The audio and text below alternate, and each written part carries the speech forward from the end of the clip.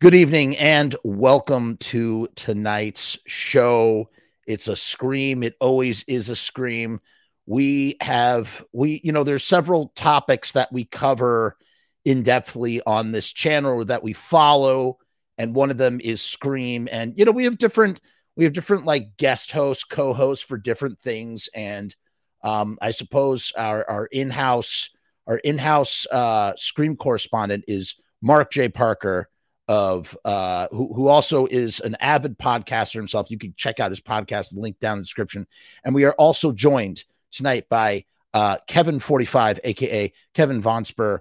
I probably just butchered that last name. Sorry, Kevin. And he has his own podcast as well. He does a Guar podcast, and he has the Von Pod as well. So check that out. We'll put his stuff down in the description as well. And we are here tonight to talk about Scream 6. I have a lot of thoughts. I have a feeling Mark has a lot of thoughts, and I've seen Kevin's notes already. So we're just gonna round table this as best we can. I'm gonna bring my co-hosts out of the digital green room, and we're just gonna launch into this and get started. There's no burying. We don't need to bury the lead. We don't need to do any of that stuff. We're just gonna dive into it. Okay. We'll probably talk a little bit about Scream 5, but we're here to talk about the brand new Scream 6. So without further ado, let me bring everybody out. Here is Mark. Here is Kevin. Oh, Jesus. I got scared there for a minute. I was like freaking me out, man. Freaking me out. It's so perfect that you have your mask, because then I have my sorority girls from Scream 2. I don't know if you can see. Excellent. I have Scream 2 Omega Beta Zeta all the way. That's awesome. Baby. Yeah, that is awesome. Yeah. With what is her name? Porta? Jason Takes Manhattan, I guess. Yes. Rebecca Gayheart and Portia de Rossi. Oh my God, remember her? Those girls were great. I thought for sure those girls were the killers. I was wrong, but yeah, I love those girls. And I got to tell you, I don't. You know what? Maybe I shouldn't say this live in the air. I was just going to say that she has changed a lot. She's changed a lot over the years. She doesn't look the way she used to look. Rebecca? No, the other one. Portia? Okay. Yeah. She just, I don't know. She kind of changed her look, and I don't know. I just always thought she was very beautiful, and I'm not a big fan of her look today. But whatever. That's very superficial and silly of me to even talk about. So let's not talk about it, but just a thought that popped up into my head. Great way to start a show about There's Scream people 6. in Scream 6 you can talk about. Yes. Like my forever love, Jenna Ortega. Okay. Oh, yes. She is great. What a star. All right. So let's let's start this off right. Let's first do a very quick round trip about our feelings about Scream 5 right now, and then we're going to go around again and talk about where we stand on Scream 6, because I feel like we can't talk about Scream 6 without first talking a little bit about Scream 5. Scream 1 through 4, I guess, is in the past, right? Like that is, we've discussed it, we've hashed it out. It's in the past. We don't need to discuss it anymore. Scream 5, I'm going to start. Scream 5, total mixed bag, lots of missed opportunities, probably the most frustrating of all. And again, keep it about Scream 5 for now, because we'll go into with Scream 6. Probably the most, and obviously we're going to spoil the shit out of this, so beware. Spoiler alert! Big spoiler. Spoiler alert! I was thoroughly bummed by the choice of killers in Scream 5. I felt that there was a lot of missed opportunity. The best part really was Jenna Ortega for me personally. I was like, she's just awesome. She's great. I'm a big fan of her. And yeah, I just didn't, it was nice to see the reunion of sorts of the core three, however fleeting it was, and kind of unnecessary. And where does I haven't rewatched it since. It's like, whatever, like it's just another sequel.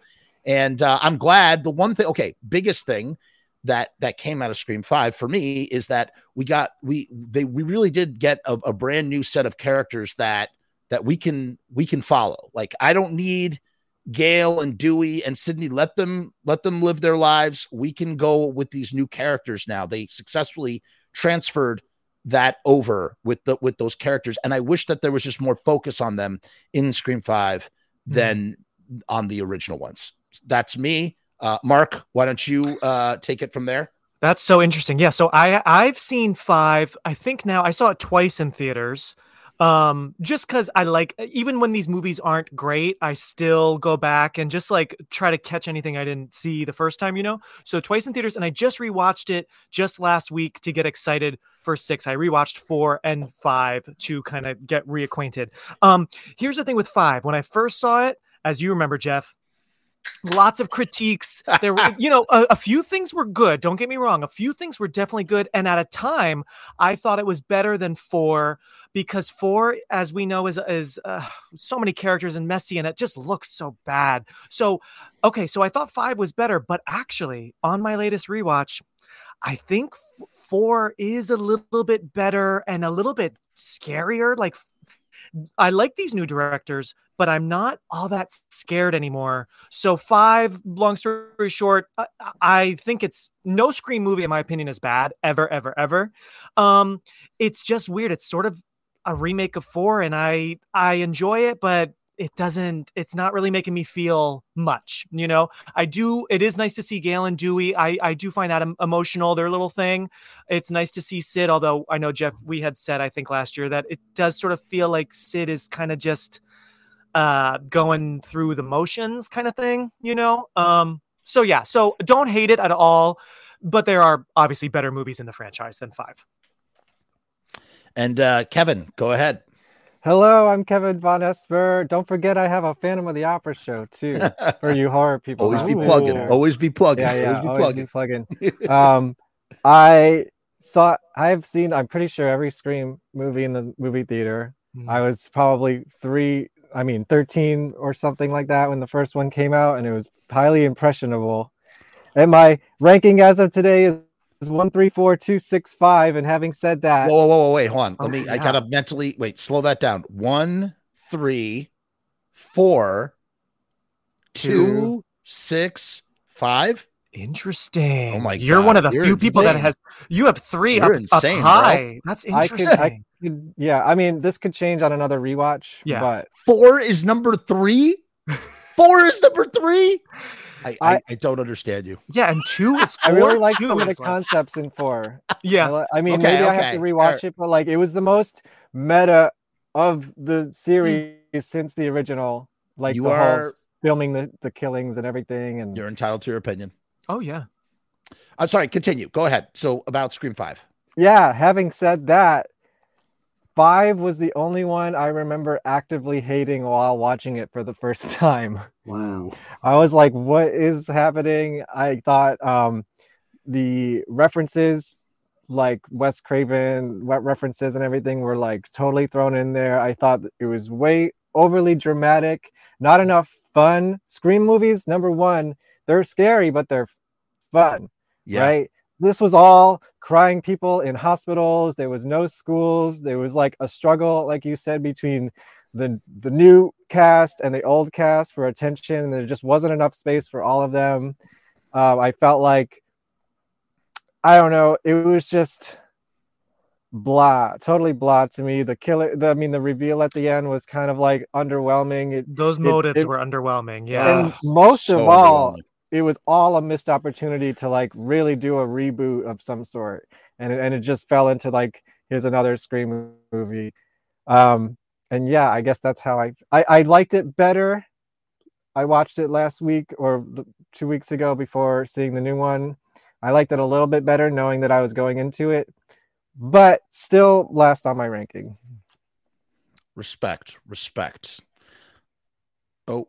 You went, Mark, you're muted. You muted yourself. I muted. You're back. Am I back? You're That's back. weird. Yeah, you're good. You're Jeez. I was just going to say, sorry about that. I was going to say, it is funny how these movies, even when you watch them for the first time, it's not perfect. Just with time, 4, I was very hard on. That sounds wrong. But no, I was I had problems with 4 on that first viewing at midnight in Times Square on opening night, right? Ooh, nice. But over time, Times Square.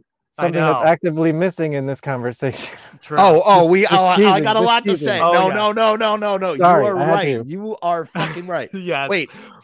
Let's also go on. Mark, what is your ranking? What is your current ranking? Let's talk about ranking. Point? Yeah. It's so hard for me with this franchise because Jeff, this franchise is just I'll watch Scream 20. I know I'm that idiot, but I really will.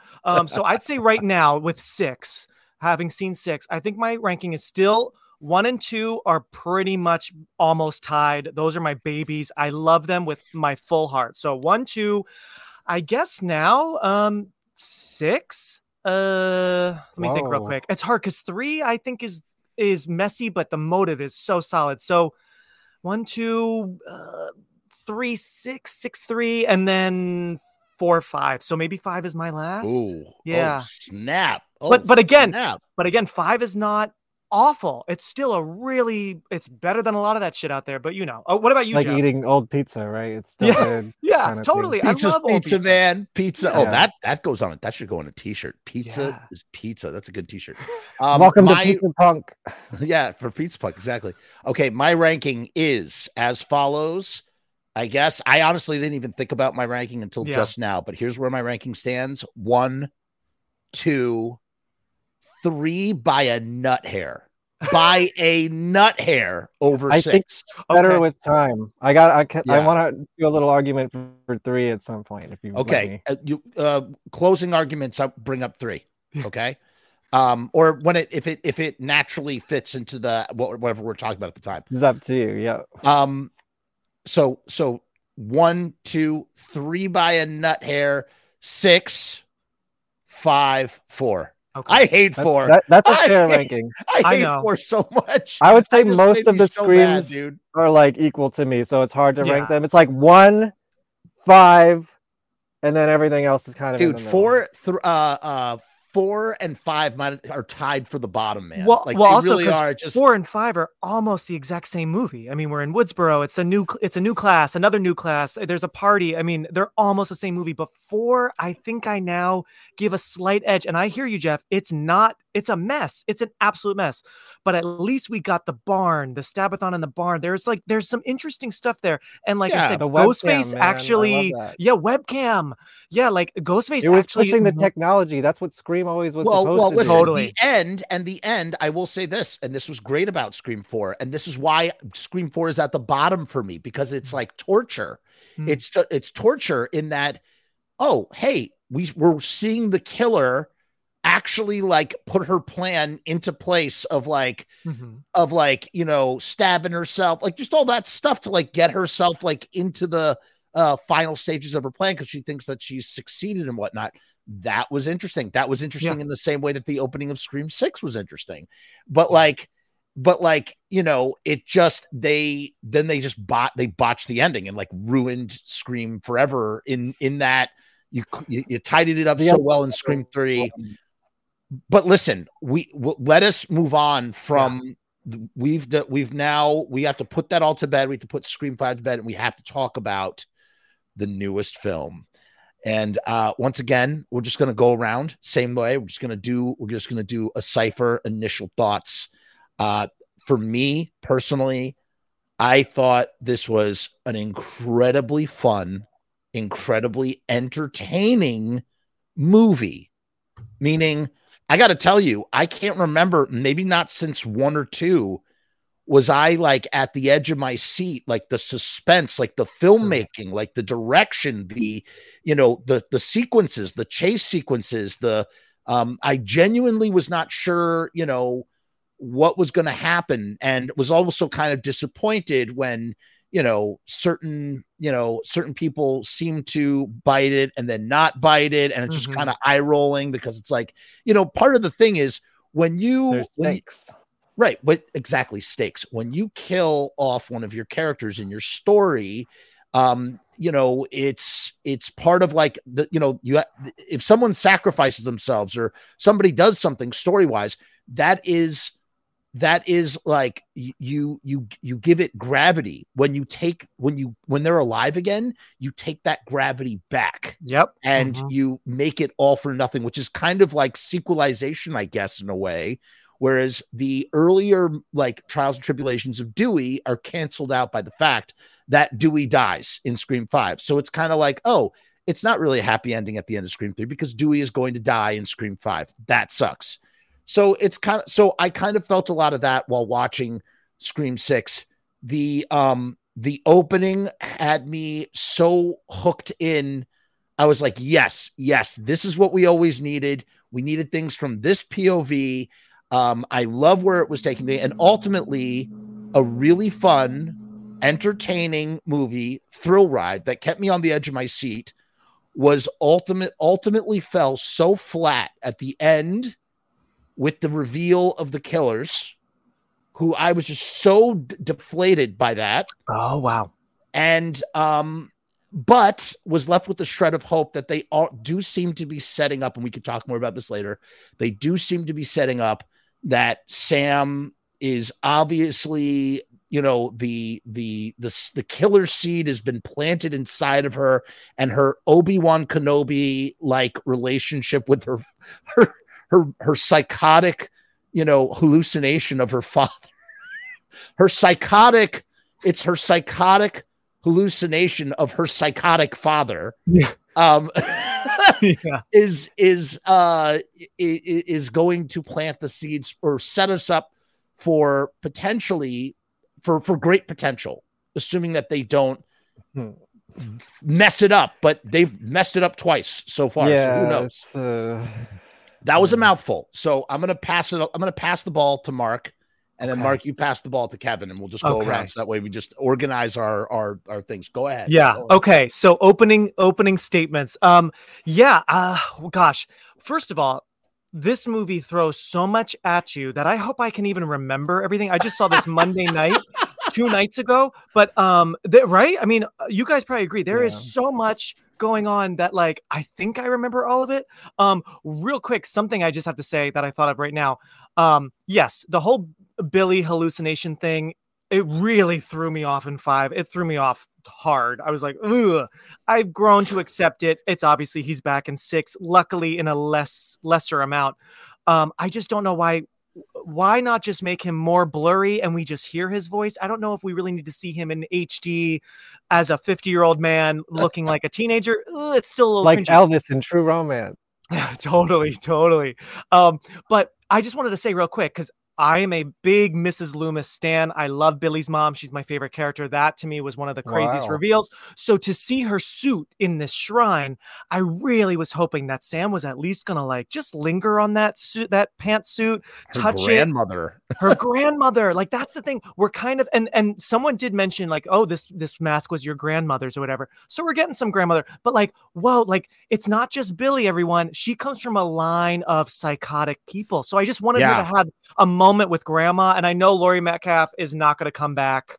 I mean, she might, who knows? That'd be cool. But I know they're not going to have her, you know, in the makeup and talk, but just give me just a moment. Cause I like how she's touching the glass, talking to Billy, and Tara notices, you know, and so I just wanted a moment where she's like just feeling the material of this old pantsuit before, like, just give me that. But anyway, I got to keep it general right now. So yeah, I agree, Jeff. The opening was wow. That was very interesting. I do feel a little bad for Samara Weaving, who is a good Scream queen. Love her. Love her. I was talking about it with my friend Jason, who's a big Scream fan, and he had a really interesting point. And other people I know were a little sad to not see a film class, much like Scream 2. I actually was okay with it because Scream 2 just does the film class scenes so perfectly well. Yeah. But an interesting opening just to have a little bit more time with her would be showing her in her night class, teaching the end of film class about something, maybe this guy, the killer, I don't know his character's name, but maybe he's in it. It would have been interesting just to see a little touch of class of the class,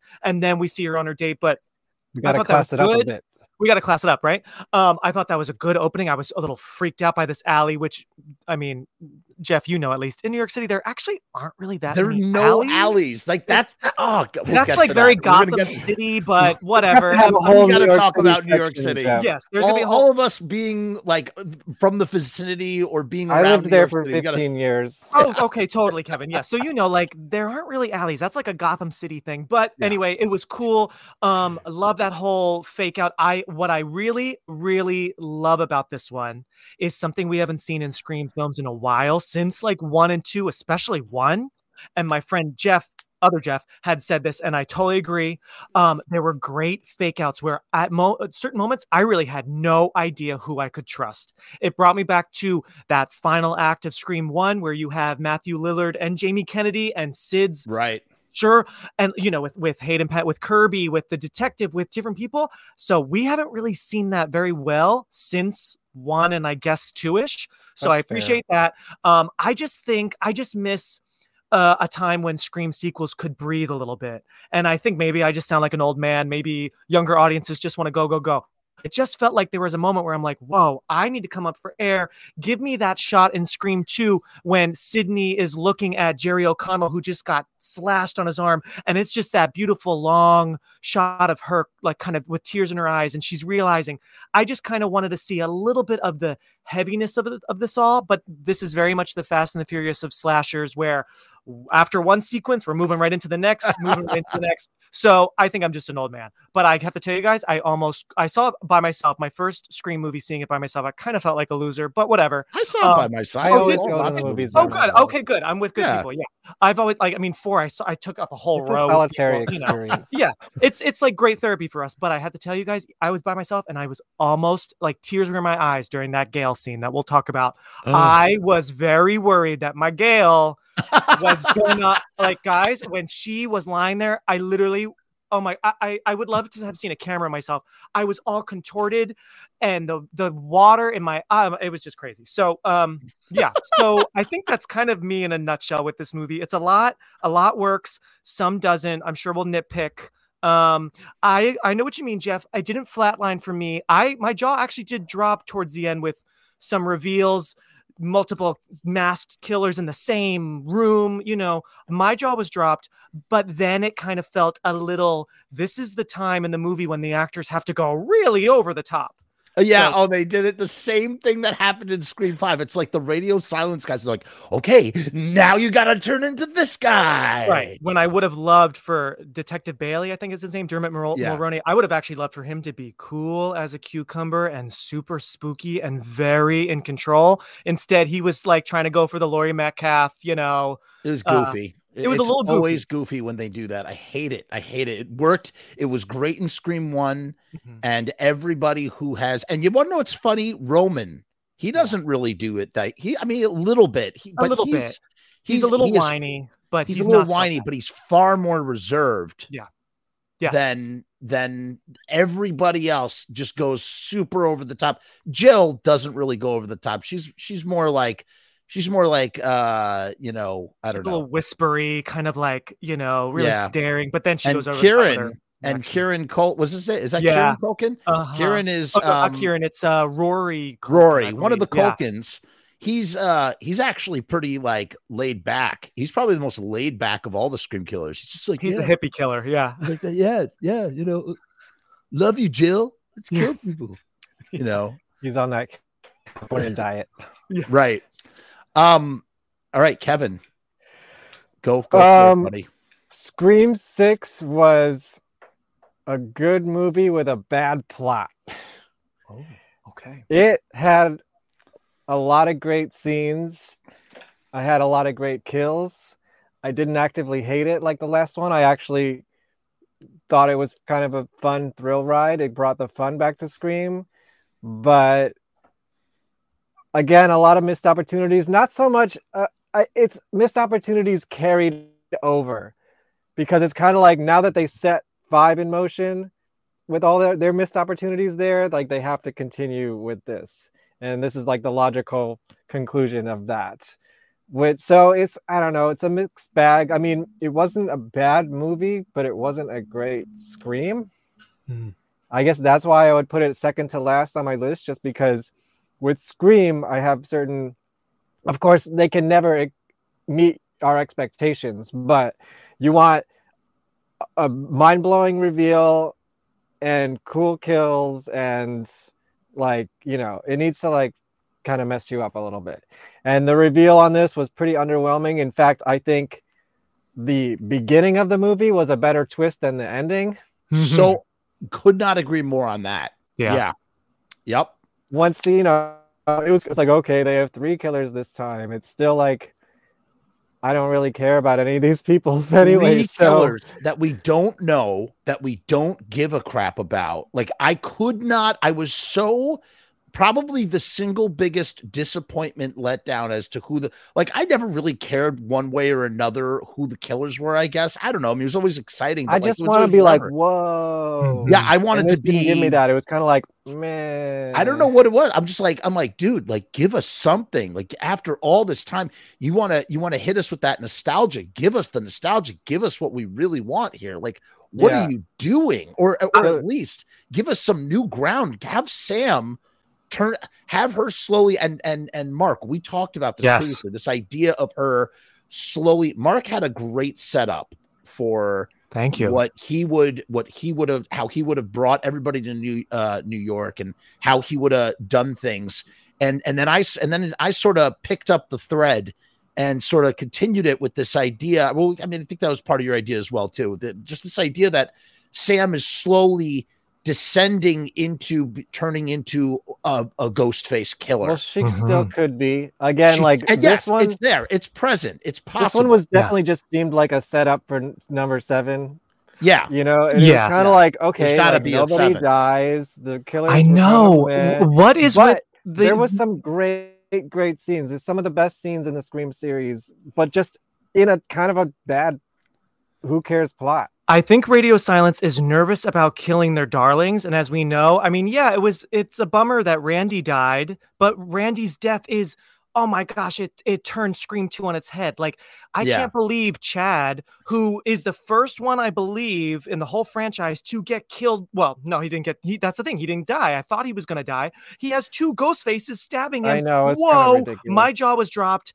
He already, I thought, was going to die on the at the end train of 5. too. It was like, really? Yeah, at the end, she's like running around and skipping around. Like, are you kidding me? They both got really stabbed. They got aired out. They both friggin' didn't bite it, man. I was kind of like, what? And Mindy's whole subway, I mean, that's a cool scene, and also a totally tricky editing in the trailer, because I thought they all were together, but they're in different trains. That was great. It brought me back to License to Kill, that good, like, fun subway horror stuff. But yeah, I feel like I'm a Mindy stan. I do like her, so I'm okay with her living. But I hate to say we can't have them both. We can't have both the sidekicks. But I was shipping that hard when they started driving. Yeah, because originally, so it's my understanding in the initial, they kind of turned straight. She was originally her girlfriend, the killer from the first movie, Amber. They were together, and then they wrote that out. And then they started doing this thing, and whatever she, whatever her deal is, whatever. But like when we started vibing together, I was about it. I was like, okay, oh yeah, it's all right. And I guess I think it's just so like poetic that he doesn't make it. So now both sisters have had a boyfriend die, you know, and I just also thought it was it's cheesy, but the Radio Silence guys are okay with some cheese, where those early films didn't really have cheese, where Jenna Ortega's crying at the end, like, oh, Chad. And then, hey, we have a live one here. It's like, oh, guys, What is he? He's like the new Dewey now, where he's going to be pincushion twice. And, I don't know. I mean, listen, I gotta say, I did not like Chad in the first movie. I liked him so much more in the second movie. He really the characters were better in this movie because they could breathe a little bit. They could breathe a bit. Although I will say they didn't have the original characters constricting their airflow. They were actually allowed to move around.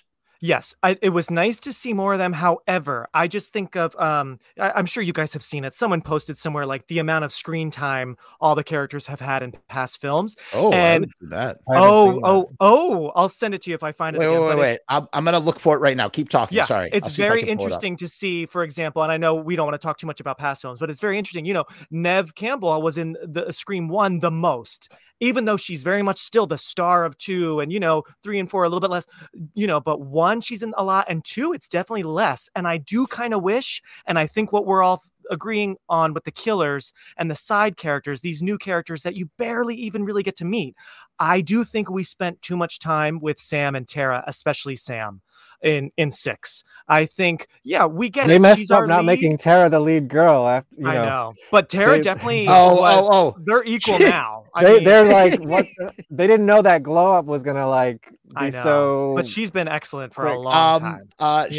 That poster placement said everything that it needed to say. The way that they switched out, and I got to tell you, I really did not like Sam in the first movie, and I liked her a lot more in the second. I didn't care about her at all. I liked her a lot more in the second movie. In this movie, I liked her a lot more.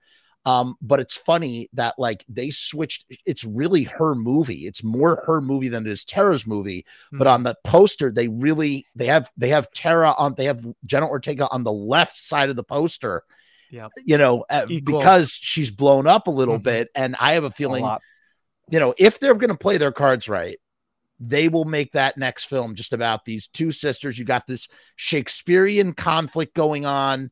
We're separated by, there's a biological divide between us. Your father is a killer, and you clearly have inherited his vice of killing, or whatever you want to call it.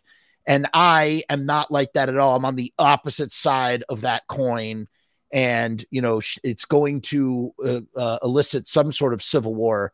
If they were smart, if they really wanted to just like really do it right. So, and also because it seems like these new sequels are kind of mirroring the original films, because obviously 6 is like 2. And if 7, I feel like 7 needs to be like 3, where we need to finally friggin' meet their mother. I can't believe we still have not met their mom. That was so stupid that they were like, now. You just like disowned us. Like, right. So I was like, I honestly don't think I think it is a writing detail that they just have no answer for. And they're just like, You might be right. And you know what's interesting, Jeff? In that draft of Scream 5 that is online, because I was just reading through it for this teen acting class I'm doing to find some decent scenes, their mom is in the draft. She's in it very little. She's only in 2 scenes. She's drunk. She's mean to Sam. So she was actually a very, very small role in 5 originally. So I wonder if they just cut it to save it for later. But I feel like 7, we should finally meet her. It should be more about her, much like how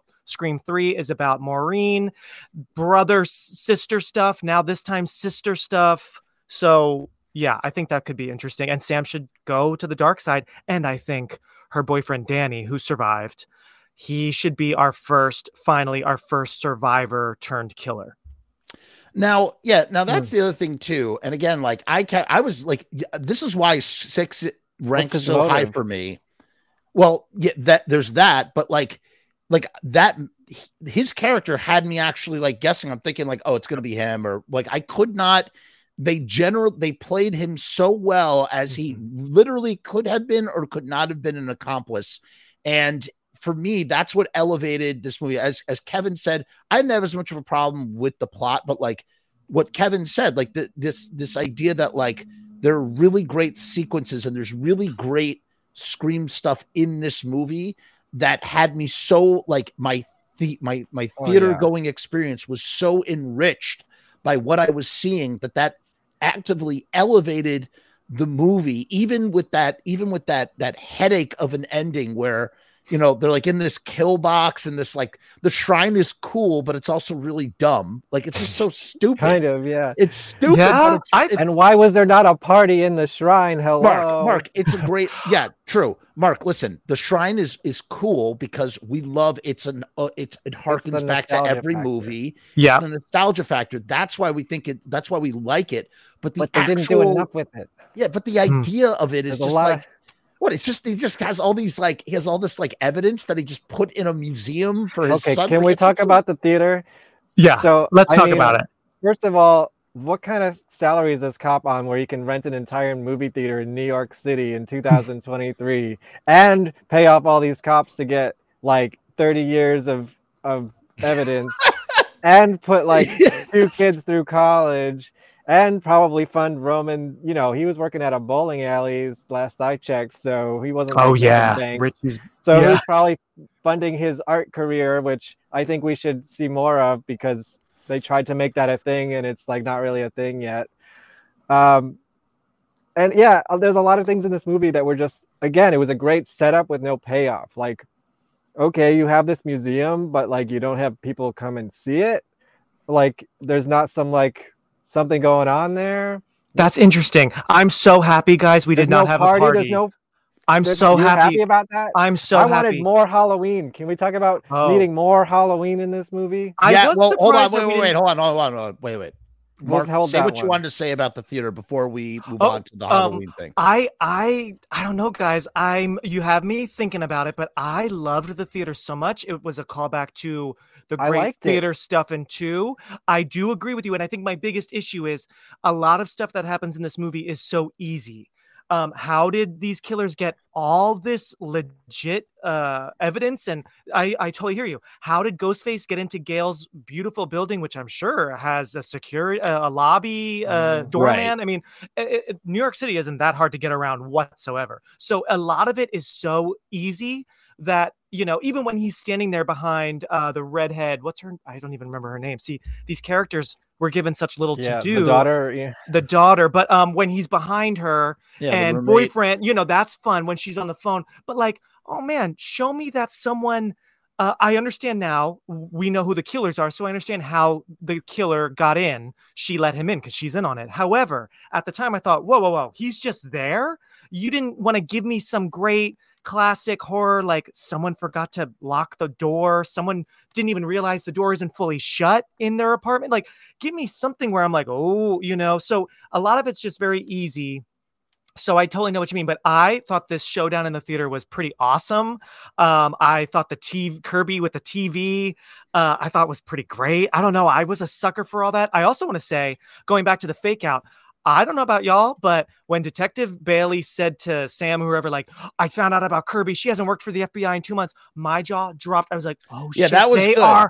That was good. I was like, oh my God, Kirby is in on it, because I could totally believe that, because she's all. I mean, I don't. Like I know it was a fun ride. It's just like could have been more. See, and that's my Mark. Listen. Everything you said is super valid. And by the way, how they could have missed opportunity. Fucking giant wooden crate. Why not screen Richie's movie in the movie theater or something? You know, something that would have been like interesting too. But giant, that's just something more. Giant, a room full of Ghostface, and some of them are the killer. Come on, giant wooden crate comes to Gail's high-rise apartment, and out pops Ghostface. That's very Leprechaun. Yeah, it is a little Leprechaun. Love it. Yeah, but something, right? Or here's the thing, guys. This body count was so high. This must be I'm sure it's the highest body count. I mean, that original, the kills were great. Were good. It was I think I'm one of the only people on earth. The kills were great, but like it was so violent sometimes that I'm like, okay, this is starting to feel more like the new Halloweens, and that's why I haven't actually seen those. So okay, it's those new Halloweens. He's just stabbing people nonstop. That like, yeah, I get it. I guess that's cool, but I don't know if that's Scream for me personally. I don't need the gore, but it's like if you want to add an extra brutality as the sequels go on, at least it helps to harden it up a little bit. And it shows us a different through the nose. Oh my God! Well, to go back to what. Great. To go back to what you were saying about, I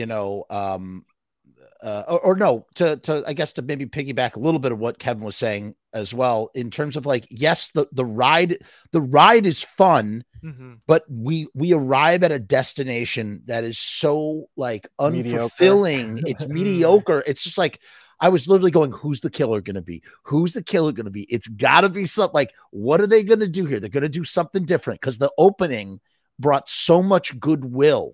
That opening just opened the door for goodwill for this to be a really just a smash, and then it's like, oh really, it's 3 characters that you introduced in the movie, right? And they're just all like cardboard characters that we've seen from, and I don't believe Scream movies. Those kids can kill a bunch of people. Like they were not some scrawny little kids.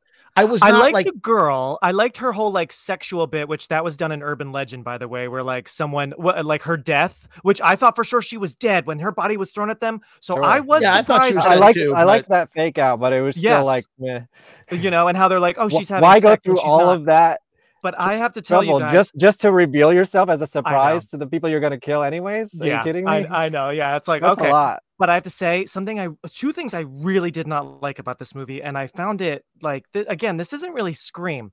The weird dead body in the tub in the apartment. Like, who cares about the redhead's, I guess, boyfriend who we never meet, never see? Like, that to me was very gimmicky. It just felt like, who gives a shit about this dead body? And I at first was confused. I thought it was who ends up being her brother. I'm like, oh, is that their friend? I'm like, oh, it's just her boyfriend. Who gives a shit? Somebody and then also we don't see. I feel like if we're not seeing a face, I know we don't see him alive. We only see him dead. I don't care about that whatsoever. Again, the body count is already so high. There's so many dead bodies that, like, to just throw one there in a tub felt like this is starting to feel like the kind of movie that Scream characters make fun of. You got to be careful. And then I have to say, I felt about 5. Yeah. And then I have to say real quick about Gail's scene, which I really did enjoy her whole great Gail real scene quick in her apartment. But guys, she has a boyfriend who we meet a minute before he dies. We don't know his name. So stupid. I have to tell you guys, that was like kind of insulting. I feel like for fans, for Dewey, and for Ghostface to say on the phone, like, look at his muscles didn't help him or whatever. And she says, yeah, I guess not. I'm like, wait, Gail, no, Gail is cold as a fish, Gail. Cold as a fish. I was happy to see her sass back. That was fun. But like, she couldn't let him. She didn't want to give him any sort of power. So you could chalk it up to that. But ultimately, Gail is a cold fish. Yeah, she was a cold fish on that level.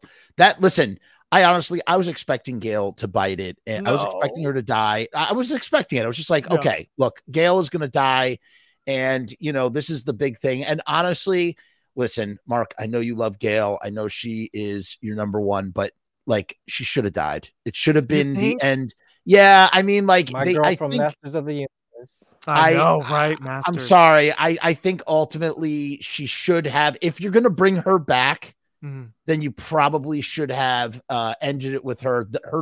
That line was tremendous. Oh my God! Where she says, "Tell Sidney that he didn't get me." Yeah. And I was like, okay, if that is your death, I am like fully on board with it, because that line was so killer, and she really gives it a good 1-2. She really tries to out escape, outsmart the Ghostface killer. And ultimately they did. Again, it's like, oh, she survived, and they do it like off screen. They didn't know. I don't think they knew. I agree. I think they were like, we'll see. Maybe that's a really interesting theory. Yeah, that's a really interesting theory. He was supposed to die in 1. I mean, but Wes just liked it, right? So, I mean, but that's an interesting theory. Yeah, I did think it was a little lazy or just not creative enough that you're just going to tell us she made it at the hospital. Like, wouldn't it have been badass for her to call someone? She has to survive because she's the executive producer. I know, right? Well, here's the thing. Maybe just fucking report from a fucking gurney and have her pop on a fucking YouTube or a Scream showing her alive doing a report. And I'm so glad you bring that up, Jeff, because in my original idea for my fan fiction for 5, when I was writing out this long outline, it ends like the first one ended, with Gail, doing her report, but she has just barely made it. She's helping these people up, and she's doing it on her phone, live streaming to Facebook, whatever. She's saying, I just feel like, that would have been pretty badass here, where we actually find out, because the girls, as they have their little moment after everyone's dead except for young boy one, and then Kirby throws the TV on him. But how cool to get a ding ding, and it's, wait, Gail's alive. Oh my God, she's live streaming, and it's like they're in this movie theater. I have the exact address. Like, wouldn't that be just a badass way to announce to us Gail didn't die?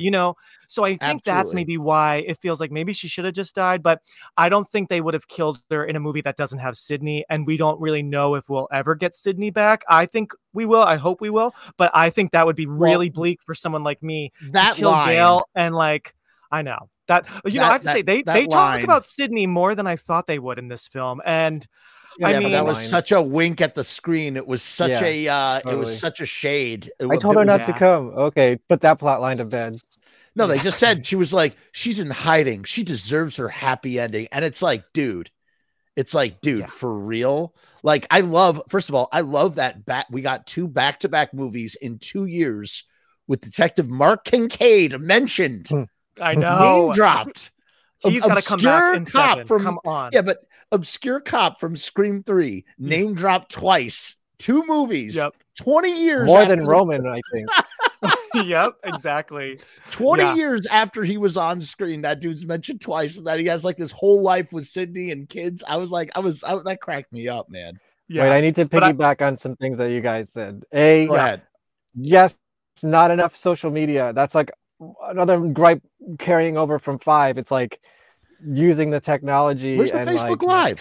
Like, where is it? It's or crazy. TikTok. Why isn't Ghostface TikTok, posting pictures and video Right. of like his kills and being like, you're Want never to gonna get find me or meta something? kind of like technology, like number 4, like you got to utilize social media. The only thing We they were did with it missing was that. like We were that missing girl the who threw TikTok. her soda on her and like started a fight.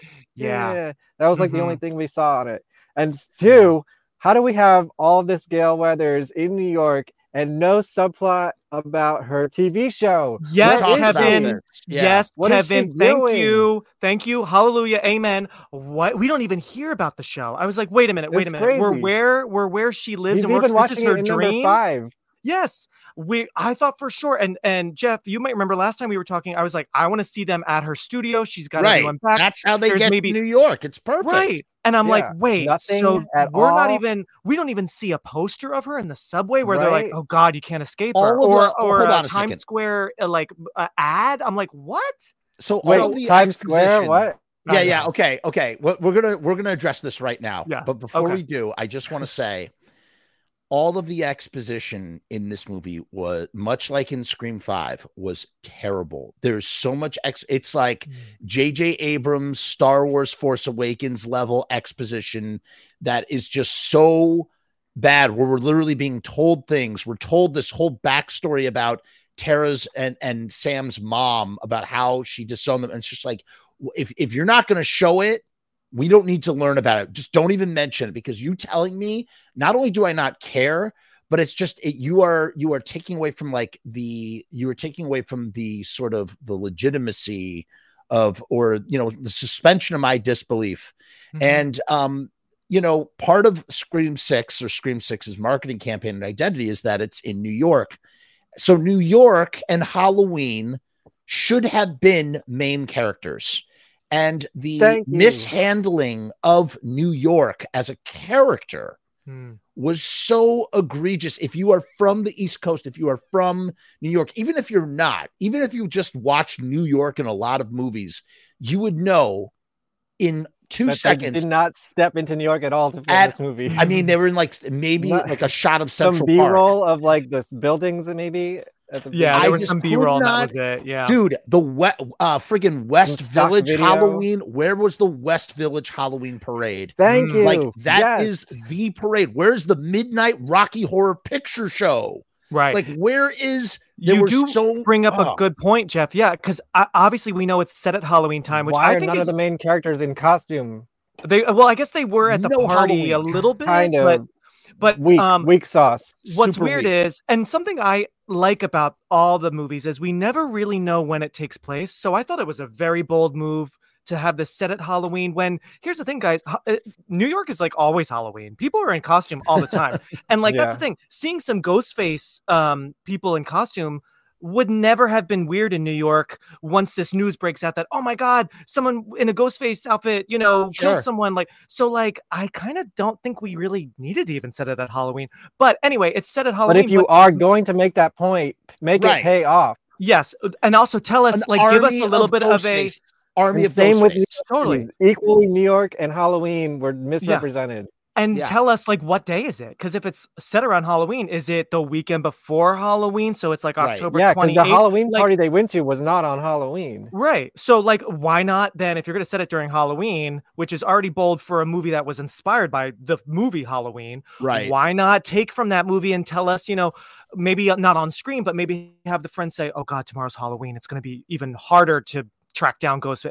There's no mention of what day it is, when is Halloween in proximity to what's going on in their lives. So that was sort of strange to keep it just vague Halloween time. The subway ride has probably the most combination of, hey, New York subway, Halloween costumes. That was trying to, and that was why it was the best scene in the movie. Yeah, it was super suspenseful. That and the bodega scene, the bodega was very New York. Yes, those were the most very New York scenes there were. Those were the best parts. Agreed. But everywhere else, I'm looking at them going, that's not. it was almost the opposite of The Dark Knight, which takes place in Chicago. And for some reason, Christopher Nolan was like, yeah, this is Gotham City. And it's like, I was living in Chicago at the time when they were making The Dark Knight. I'm like, no, it's not. That is goddamn downtown Chicago, you fool. I'm like, you're just from England. And you just, to you, you're like, oh, look at this exotic city. This could be a real life Gotham. It's like, no, it's not, dude. No, it's not. It's downtown Chicago. And what did you guys? What did you guys think of the ladder scene? I loved it. Loved it. I thought it was great. Again, the great roller coaster. Weak plot.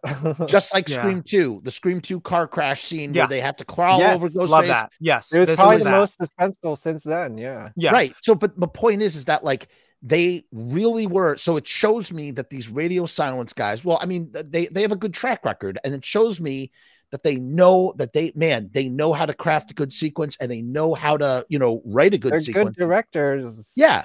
But give them something good to direct. But there were just so many drop balls, so many missed opportunities, so many like mind-boggling. Like we open with following Ghostface home, and then find out he's some like wannabe Ghostface guy or whatever, and that there's an actual like the real Ghostface or whatever is taking out a fake Ghostface, which is kind of like maybe even a little too meta. Because here's the thing. And here's my biggest problem. That though, it was fun. It was good. I'm no problem with it. I kind of was hoping, just to throw this in there, that they missed a third killer from the film students, and he was going to come back at the end and like mess their stuff up. Oh my god! Can you imagine if one of the killers at the end is someone we've never met? That would be so strange. That's why we're missing those good classroom scenes. There should have been an opening classroom scene, like you said, and then a post teacher dying classroom scene where you see all these students who could have been suspects. Like, that would have been interesting. It is like weird to have them set in college, but the only real college scene we get besides the party is them. An Evil Kitty Music talked about it, like just them on the quad, on campus. Which I gotta add, what's funny for me, because it was a bootleg Columbia University, and totally. I used to work at Columbia University. Oh, that's funny. Yeah, I got Columbia. I got Fordham, where I went. Like, definitely felt like Evil Kid. My brother went to Fordham. Oh, cool. Okay, yep. So it felt like that, which I'm cool with. It's fun to see a little bit of the lawn in the city. But yeah, it is interesting. There was, no dorm, no classroom. But again, maybe I think they just thought Scream 2 is pretty perfect, so there's really no need to go back to that. Yeah, but why Scream 2 had like the sorority and like all this college. At least we got the shout out, film, man. It really was. And, the thing is, but what the problem is too is like, here's the thing about college, and this is maybe what's so hard to convey in New York City on Halloween time. College can be really sticky, and you know what else is sticky? Stickers. Riot stickers. Oh wait, I got mine. Riot stickers is the official sponsor of the Promise channel. And Mark, you gotta get some stickers. I gotta get some, especially with that segue. Oh my god, that deal is a good deal, Mark. You've been waiting on that one for like a half hour. a thousand. Yeah, I'm a little late. 1,000 stickers for $79. That's 7 cents per sticker. They're printed on vinyl. And they have UV protection, so they could last for a good 5 or 6 years outside in the outdoors. I think they're rated for about 5 years of outdoor wear and tear, and then indoors maybe even forever. This thing's gonna be stuck at Dingbats forever, man. Forever. These are 2.5 by 3 inch stickers, but the deal is for 3 inch by 3 inch stickers, so they're slightly bigger than this. And Riot stickers, they print everything you could possibly imagine, including that wonderful banner that's behind me. I love that. The link to this deal is down in the description. You can only find it in the description of a From Us video. You are never going to find that link anywhere else or that deal anywhere else. I was just on Facebook and I was getting some like similar sort of like third-party ads. 250 stickers for $69. That is a ripoff compared to Riot stickers. 1,000 stickers for $79. That's 7 cents per sticker. You go to riotstickers.com/From Us. That's FRUMESS.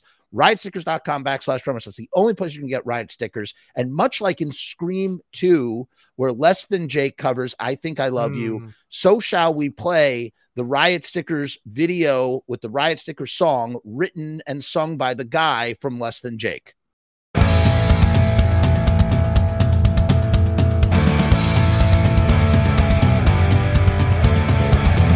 We make stickers, banners, and buttons too, posters and promo cards. There's nothing we can't print for you. From stage backdrops to bass drum heads, we can print on shirts, we can print on hats, we can print on pants. Cheap prices and high quality, quick turnaround times and free shipping. We also offer free artwork support, great customer service, and so much more. RiotStickers.com, Riot Stickers, we are the bomb. RiotStickers.com, Riot Stickers, we are the bomb. RiotStickers.com, Riot Stickers, we are the bomb. RiotStickers.com, Riot Stickers, we are the bomb. Riot Stickers, baby. We are the bomb. We should talk about music in Scream 6. Oh, there you go. But We're talking about Less Than Jake. before we do, I got to tell you, man, that the Screams, those early Scream soundtracks are perfection. just the 1 and 2. perfection.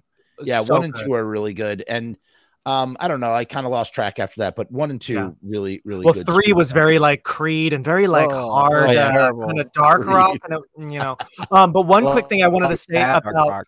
the ladder scene was I did feel like that at least was giving me some New York, because you have those weird like Yes. windows into other. Sure. But I just wanted to say real quick that the Annika character, I liked her, but again, just felt like such a victim. She didn't have much to do by the time she died. Who was she again? She was the girl that died. Yeah, exactly. She, I honestly don't remember. She's a ghost face, right? Oh, No, she's the daughter? No, No. Annika is the girlfriend of Mindy who died off the ladder. right. Ghostface, Yeah. Which That was a mean death. She was so that was nice. mean. That was mean. That Yeah, was a she was mean cool. death. I wanted a little more liked her. from her, but Jody I Ramone. What's I up? thought, Sorry. oh, that's Nice. cool. I thought, what was I gonna say? Oh yeah, so he throws her off, and I thought that alone is a mean, sick Very death mean. of just. But then I thought it was quite dumb that she bangs her head on the dumpster, and then I'm like, okay, we didn't Very need that. slapstick. Like It was that slapstick. felt, yeah. Kill Cuba Gooding Jr.'s kid and keep her. Have her survive the fall. That's Cuban Gooding Jr.'s kid? Oh yeah, Mason Gooding, Chad. Yeah, that's I always forget their Holy characters. crap. Chad is Oh. oh wow. Yeah. See, we got a better reveal on this show than in the movie. That's true. And I love that actor, the guy who played the detective. He's great. He's a Dermot great Mulroney. Yeah, character. I thought he was good when he's crying after his daughter died. Yeah, that was good. That was effective. Although I have to say real quick, one thing I don't like about Sam, I know there are a few things in that scene when she's standing outside and he comes out and he's crying and then Gail comes and everything. Sam is smoking a cigarette. And I was like, I don't know about that. Did you guys catch that? I don't even know if I remember seeing that. I'm pretty but yeah, I sure. remember seeing that. And I was just like, oh. After the ladder scene, when the cops were there. Yeah, she's That like, and I seems a get it, little out she's of stressed, place. but I was just like, oh, Sydney would never. But that's just me. Well, Sorry. I don't know. As an ex-smoker, Jeff, can you comment? Would that? Oh yeah, you did smoke, Jeff. Would you do that? I mean, I don't care either way. It's Yeah. it seems It if didn't- she it was didn't smoking, bother I don't me. even remember. Yeah. I don't remember her smoking, but if she was smoking, that does seem like, I don't know. I feel like smoking these She's smoking days the wrong is out thing of in New York place. City. Probably, but Mhm. I think smoking in general in movies just feels very out of place because smoking has really fallen out of Maybe I think fashion. that's probably why they put it in. And that's why it feels maybe if I don't even, I'm trying to think of any scene in which she smokes. So if she smoked in just one scene, that's like, that's kind of jarring and out of place and unexplained. So It was weird. Yeah. Again, She's very distraught and I don't know. Just weird. I just thought that was an corner. interesting time to And show then the us cute that- boyfriend walks up, Yeah. So just let's kind of talk random. about so the thing about the boyfriend too is so he turns out to be a good guy and we're left the So far. entire time so far, and we're left the entire time wondering if he is good or bad. And kind of the same thing too with the therapist, who was like kind of like a really throwaway character that could have been, that was way underutilized. And sort of, I didn't believe he would be a Ghostface though. No, of course he's not. But in shape enough for that. Here's what I was thinking when I was here's what was my thought process while watching the movie, and what I kind of was hoping for, and why I was ultimately let down by what we got with this cop and his two kids being the Ghostface. Because they're like, I'm like, what are you gonna do? You got to do something fresh. They're like, we're gonna give you 3 killers, and it's like, who fucking cares? What I was hoping for was something. I thought we were getting finally what the original version of Scream 3 was, which is because I'm thinking, how on earth you're going to New York City? How on earth are you going to keep this going? Because one of the biggest problems with Scream, and this is, ongoing, and it's like, you could argue that Evil Dead has a similar issue in which Ash is the constant in that franchise. It's not the killer, it's the hero. And it's the same thing in Scream. Sydney, she's the constant. Ghostface is this thing that has to keep coming back somehow, and every time it comes back, it's like it becomes less and less plausible. Just as like it would be less and less plausible that when Gail is going into her room for something, I'm going, that better be a gun, because if it is not a gun, I'm gonna like this movie. Like, I'll just write off this movie right now. No way that we're 6 movies deep into Scream and Gail does not keep a gun at her at all times, because for some reason, these victims, these survivors, let's call them survivors. These survivors are magnets for killers.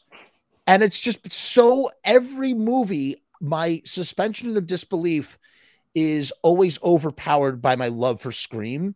Because in the back of my mind, I'm just going, that is just so ridiculous. It's just like, it's far more plausible that Jason or Freddy or whoever has this undying entity has come back once again to do his undead thing or his thing from beyond the grave. Whereas it's like, we've had 6 instances now, 6 instances of this phenomena where where these people have been stalked on 6 separate occasions. You know what I mean? So it's kind of like, who could possibly, and how are you possibly going to keep this going for another movie? Because it made $44 million. It had the biggest opening of any Scream. It's going, sub 7 is coming. We were all suckers here. We were all suckers, but you know what? I want to see now what's going to happen with Sam and Tara. But that's I'll still go opening night to the next one too. Yeah. Yes. Haven't missed one since 97. The 96. Wait, what was I? Yeah, what was God? What was with the killers? You were talking about the plausibility and how it just kind of like it just continuously loses. It's like, we need some sort of device. You need to help us perpetuate Ghostface in a renewable way that you can keep doing the sequelitis that you're doing. And they had it. They had it within their grasp, and they fucking didn't use it. They established in the opening that there could be this kind of like cult-like thing that we almost got in Scream 3 of people that are just devoted to emulating Ghostface and doing the killing stuff.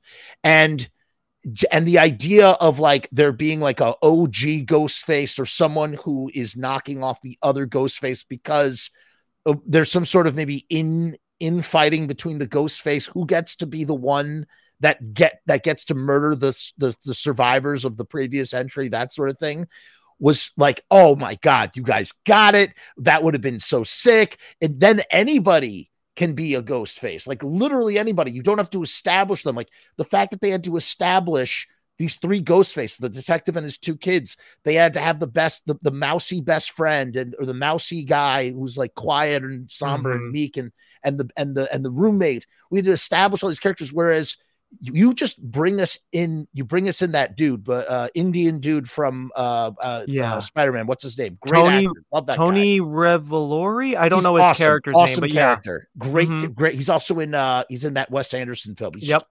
fantastic actor. Love that guy. You we don't know anything about him, but we watch him take off his mask, and I'm super invested in this guy. I'm like, okay, like you've just established this character. I'm down. Give it to me. What is gonna? And they wasted him. They wasted him in 2 seconds. And the hook that really got me, that really sold me, when he passes by Tara and he knows her. That was such great. That was the best writing in the whole movie. That writing was so good. They just show us, they establish instantaneously, this is a guy that knows Tara. This is a guy that is emulating the Ghostface. You said everything that you needed to say. We saw him become Ghostface. We saw him reveal himself. Tara's in that film class? Probably. Yes, I think, as a matter of fact, I think she was. I think they mentioned that. I think they might talk about that. Yeah. Mm-hmm. So to me, that was such a missed opportunity, and that has been, they had the solution for keeping. They could have stretched that out over a few movies. They could have established some sort of head Ghostface who's calling the shots, a shot caller Ghostface. Maybe it could have been Stu. Maybe it could have been Stu with his loyal legion of followers. Or someone catfishing as Stu. Someone catfishing. Oh my God, Kevin, that is brilliant. That's clever. Yeah. That is letting us think that. Just wait, I have another brilliant idea I'll keep for the end. Q. It's like the Q thing. Actually, I shouldn't say that on YouTube because it's going to shadow me. Whoops. I said you, not Q. I said you. Yes. You. I said Q.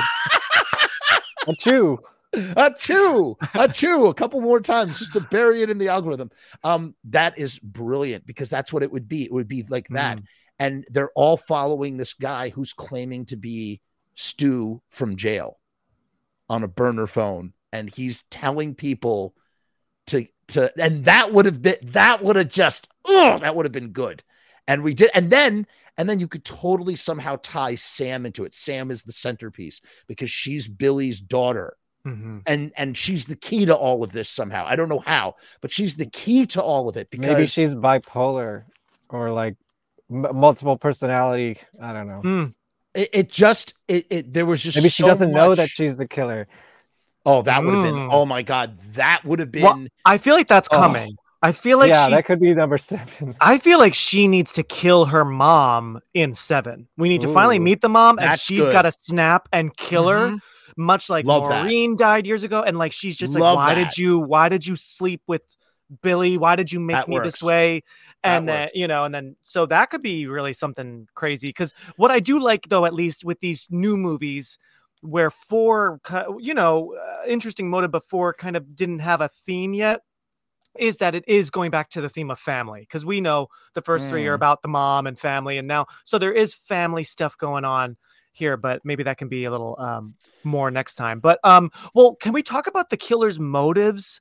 Because I kind of forget them. They're obviously they're Richie's family, so it's there was a lot of that's literally it. You just said the motive. So they're getting Richie's family, and he was a killer, and you shouldn't have killed the killer who was trying to kill you. Like the thing that I didn't get the most was like they're like, Richie made movies too, and you can kind of see him in the background. Oh yeah, I thought but you don't know anything about what he's making. It's never mentioned before or after. It's never displayed. It's like, what is happening, and when do we get to see Richie's movie? And what if he sucks? He kind of did. Those movies look kind of bad. Yeah. But also, it just could have like been blogs. Yeah, they were like bad home movies that were like, they were like those fan films that are just like remakes of scenes. There's not like anything original. He's just like reshooting the Casey Becker scene. Not like your film. Oh, thank you. By the way, quick plug. I do have a new fan film, Your Last Summer, different 90s slasher. So there you go, everyone. But thank you. I kind of liked, though, showing, I just was happy to not see Stab again.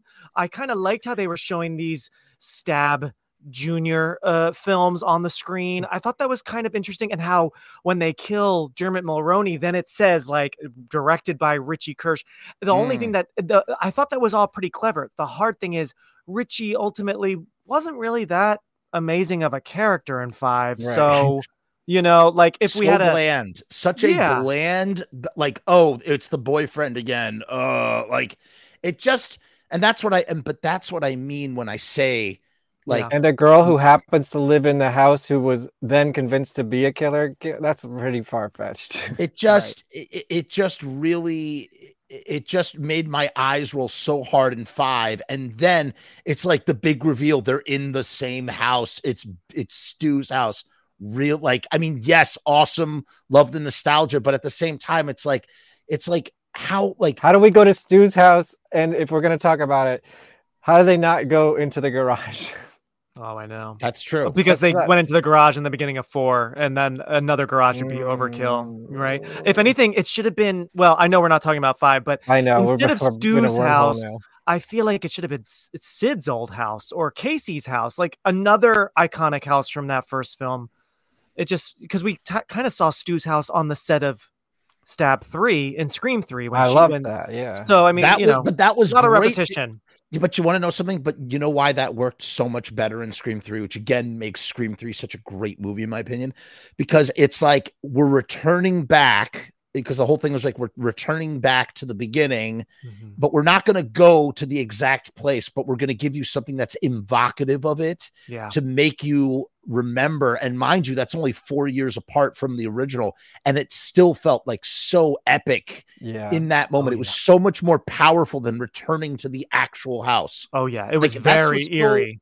It was that was such a well done little flourish compared to, you know, just returning to the house. So it's like we need something more than it just being some random ass boyfriend dude, or the random ass dude's family. We literally had this in Scream 1 and 2.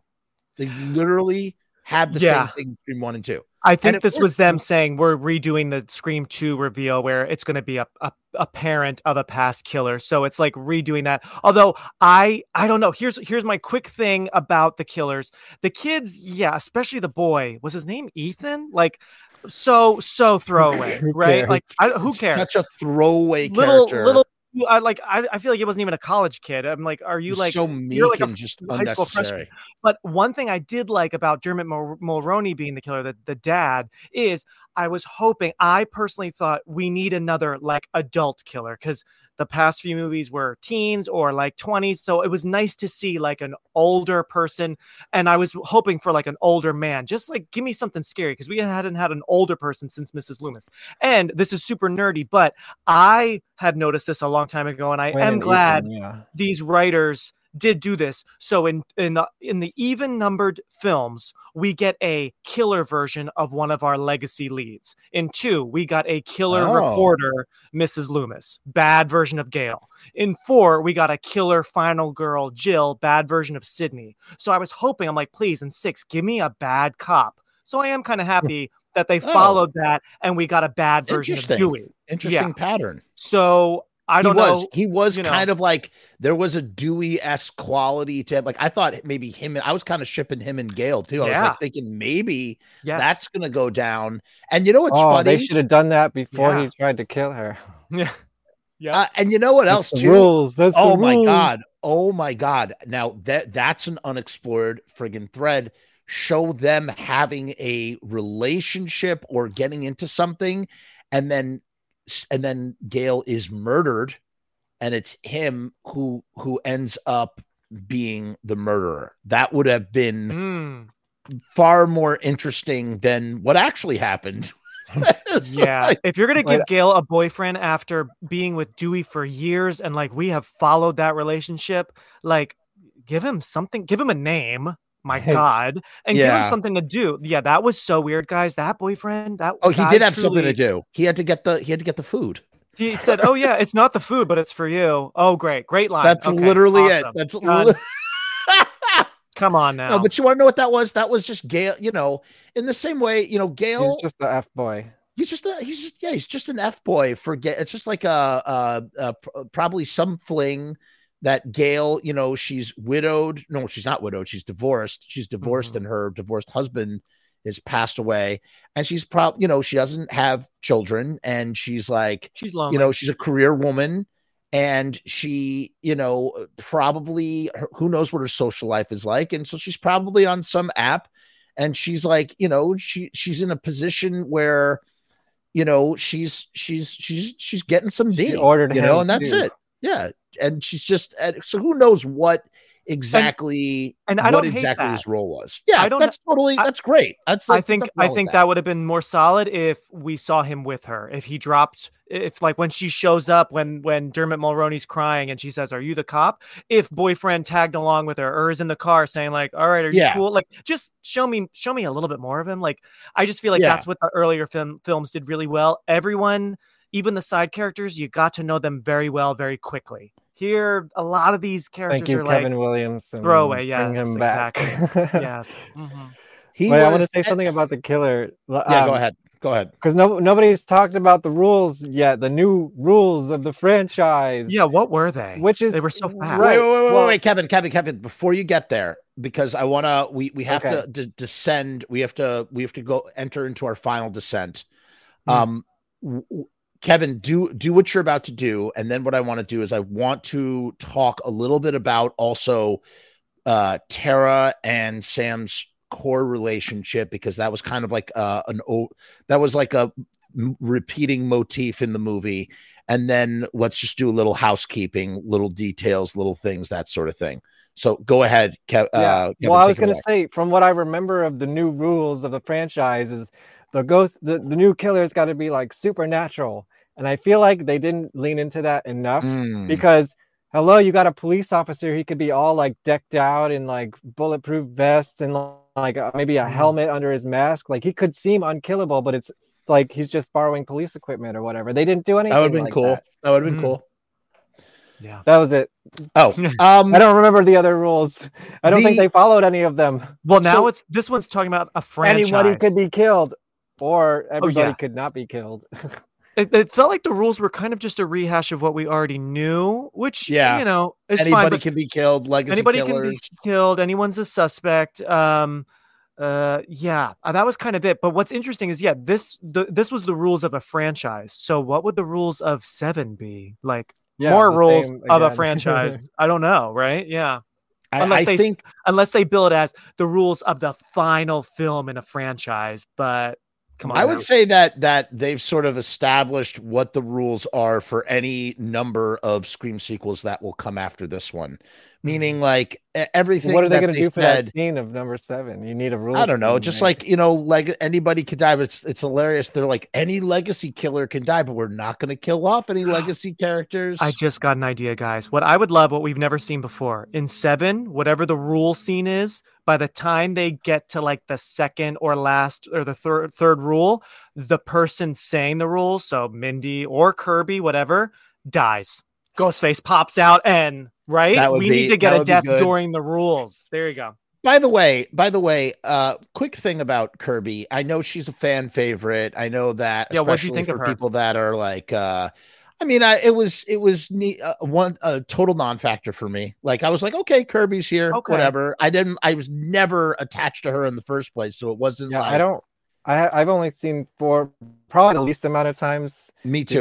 Besides the recent ones, so I kind of don't really remember her much to begin with. She was fun. I did really like her. I definitely thought she was dead, but it was kind of like I didn't really care either way. It was like, okay, that's fine. Whatever. I liked her in this because she's alive. I want to throw her in.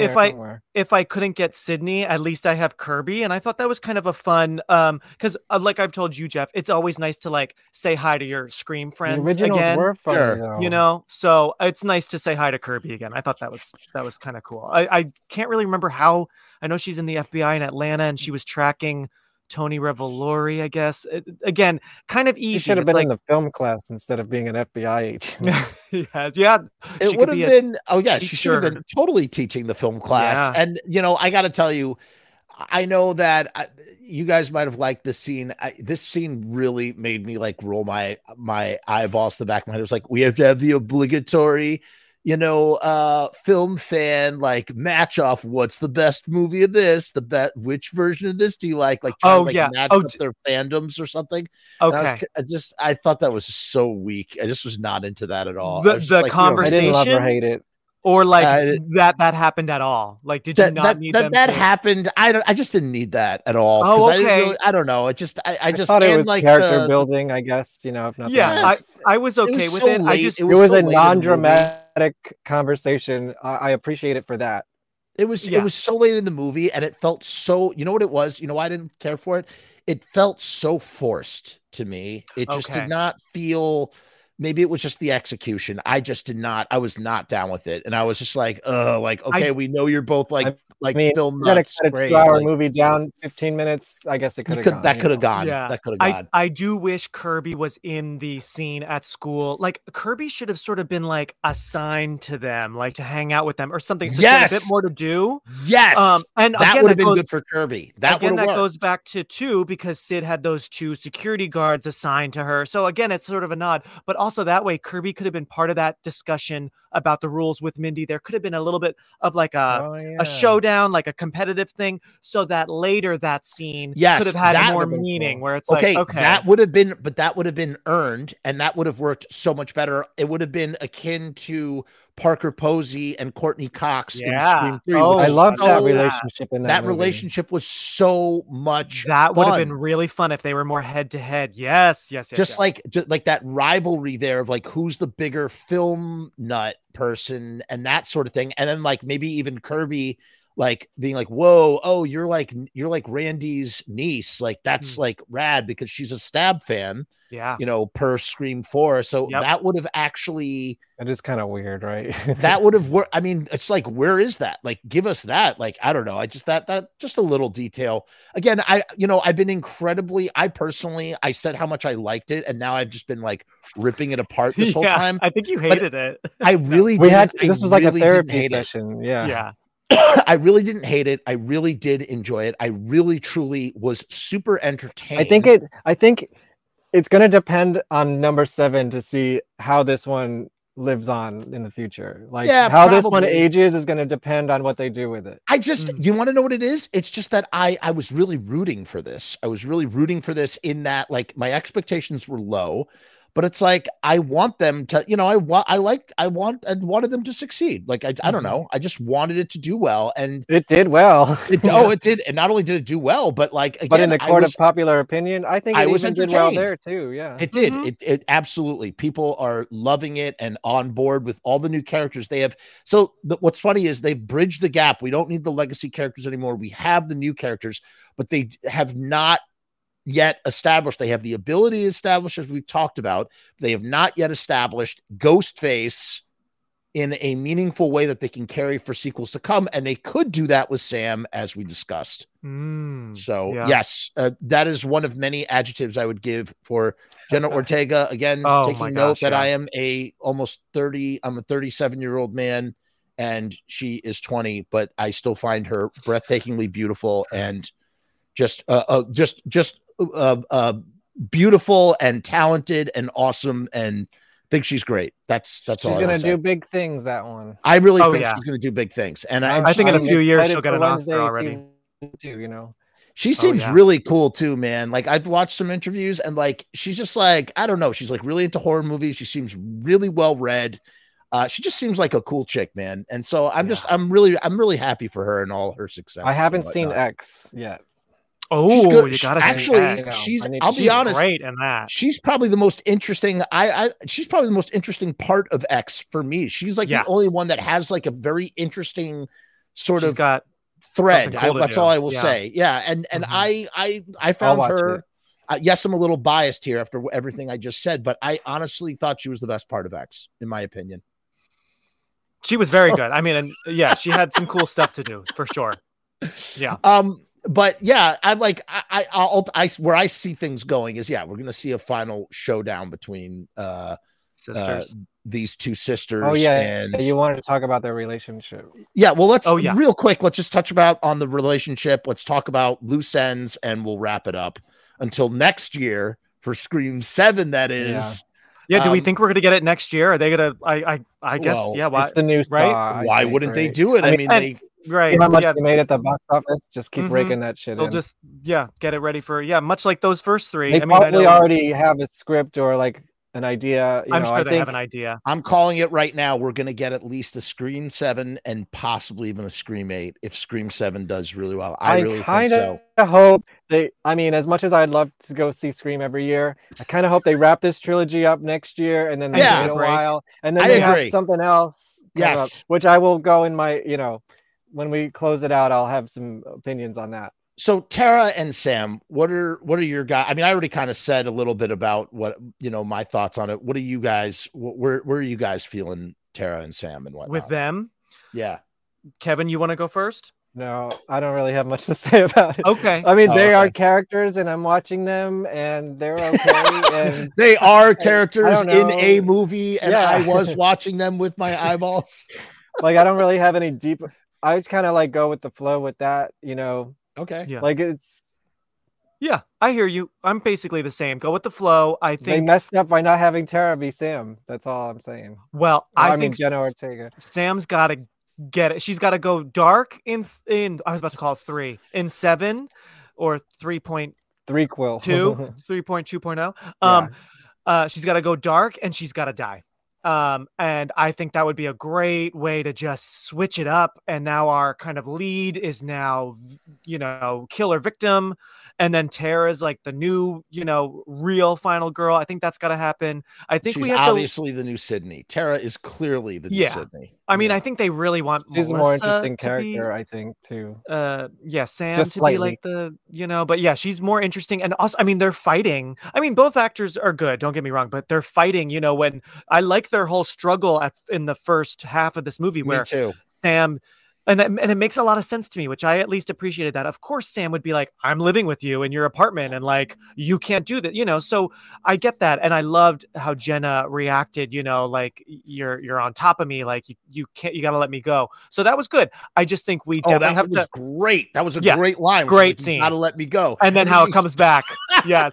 That was good. That was pretty great. That was a decent callback. Yeah. But I think we just got to do more family unraveling in the next one. It's really it just better be good. That's all I care about. It's like I don't really care where you take these characters as long as it's kind of like and blows my mind at the end. I'm okay with keeping it in New York or at least East Coast. Like I don't think we need to go back to Woodsboro as they actually right away. film in New York. Yeah, I know, right? So what was I going to say though? Oh, real quick, one thing I noticed to wrap my thoughts up is this not only was obviously this was the first time we didn't have Sid, but even in the finale we didn't have Gail there, which this is the first time in all the films. Neither of those because she was core 4, yeah, right. So neither of our main women were in that finale, and luckily, and I don't say this disrespectfully because I did miss. I always miss Sid, but I didn't miss them in the finale. It felt like we had enough with Sam, Tara, Kirby, the Killers, Chad. Like. We had a lot of characters. All these characters that happened to survive. Yeah. yeah. I know. Oh, you survived? I survived too. Hey. Yeah. There better be some death of these characters in the next. You know what? Clean house. Well, first of all, what should have and could have happened, or what would have been far more interesting, and what will have to happen in the next movie if they, if they do if they're worth their salt, I think. Sam basically did the same arc that she did in the first movie, and it was really frustrating. Her arc should have progressed in this movie. She was like ever so slightly flirting more with the appeal and idea of Ghostface, and she should have just gone full Ghostface in this movie in some way, shape, or form, where her sister Tara never finds out. And that leads us into the third film, where she could actually become Ghostface, because now in the third film, we have to watch her turn to Ghostface if she goes that route. I think she should have kept the mask at the end. I mean, and then you could rush it and have her whole arc finish in 7, or you could have that last movie. You could have an 8 where it really is just full on Sam versus Tara and some sort of cat and mouse, which is what Kevin Williamson kind of initially wanted in the original Scream 5 and 6, that we thought we were never. There was a time where we were like, we're never going to get a 5 and 6. Yeah, like I remember when I worked at Dancing with the Stars and in New York, whenever they would rehearse, and David Arquette was I was on his team when he was on the show, and 4 had just come out, and I said, "Are we going to get a 5?" And he was like, "Met him." Oh, I met him, yeah. And Oh, I dude, worked with him for a that's week, awesome. and this was like not even a month after 4 came out. And I was like, And- oh, like, I love you. The movies are great, even though 4 was, I was like, are we gonna get a 5? And he looked at me, and I remember he was like, I don't think so. It did not do as well as they wanted. And I was like, oh my God, that's so devastating, because it's like, It's devastating. But here we are. See? So here we are. We got up to Scream 6. It may not be what, but that's what I mean. Like, something will have to, they're going to have to explore this area, because what else are they going to do? Who else are you going to have? Okay, do you want me to dude's do grandpa? His you want me to throw grandpa's my looking ideas in after here him? now? Yeah, I'm Ghostface now. Yeah, go ahead. I mean, just Kevin, briefly, wrap us up with your ideas. Go ahead. Well, this idea, I kind of don't. I'll go see 7, but I kind of don't care where they take it, because I feel like I'm going to be let down. I feel like this trilogy, this story, this whole version of Scream universe kind of needs to get wrapped up. And then they got to wait a couple years, at least a couple years, unfortunately. So they could, I feel like the only, and I said this about number 5, the only way they can really freshen it up is to do something completely different. And they probably going to have to New Nightmare this bitch up, like, I'm listen, down for that. Imagine I'm this. down for that. They're making, let's say, in this movie, they're making a new Scream movie, and all the cast members are out and about, and it's kind of like making Stab in 3, but making Scream in the real life, in the real world. I love And that. now, They're on the listen Drew to Barrymore show. There you go. They could be on the Drew. Yeah, Drew can be back. Everyone can come back in some way, and then this way, the fans can get what they want. Stu can finally be the killer, and his motive is they killed me off, and Billy gets to come back, and I don't. Fuck you guys. Oh my God. Yeah. Oh my God. That is a silly idea, but I like it. I mean, how do they, like, if they just continue in this universe with these characters, it's gonna get boring. It's already getting boring. Like, they need to do something completely different. They need to switch it up, and that's the only way I can think of doing it. Even though Wes Craven kind of perfected that in New Nightmare, it's still, I can't imagine anything else. I honestly, I think you just need to reboot completely and just start. Yeah, but they tried that with the TV show, and we've already forgotten about that. But I actually enjoyed it, but I don't remember anything about it now. I don't care that much. You know what? It was honestly, like 2 movies attached to it too, I believe. Give it give it a decade or something, and let it all rest, and then you literally could bring it back. You could bring it back, and you could just literally. It's got to be a new set of writers and a new direction, though. Like, but these Radio Silence trilogies got to wrap up, do what they're gonna do. You want to know something? I honestly think no, but I think you need to just go back. I know this is going to sound like blasphemy, but like, this is the way it is with any literary characters and how it's going to be, in the sense, you just got to go back and start it over with Billy Loomis and Sidney. Oh, like do a real remake?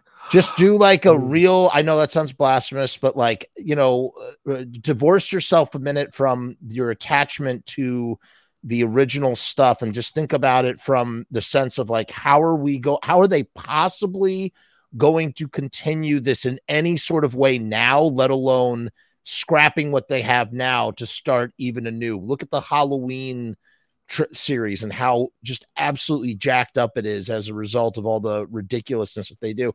It's like, they would just need to go back and start from the beginning.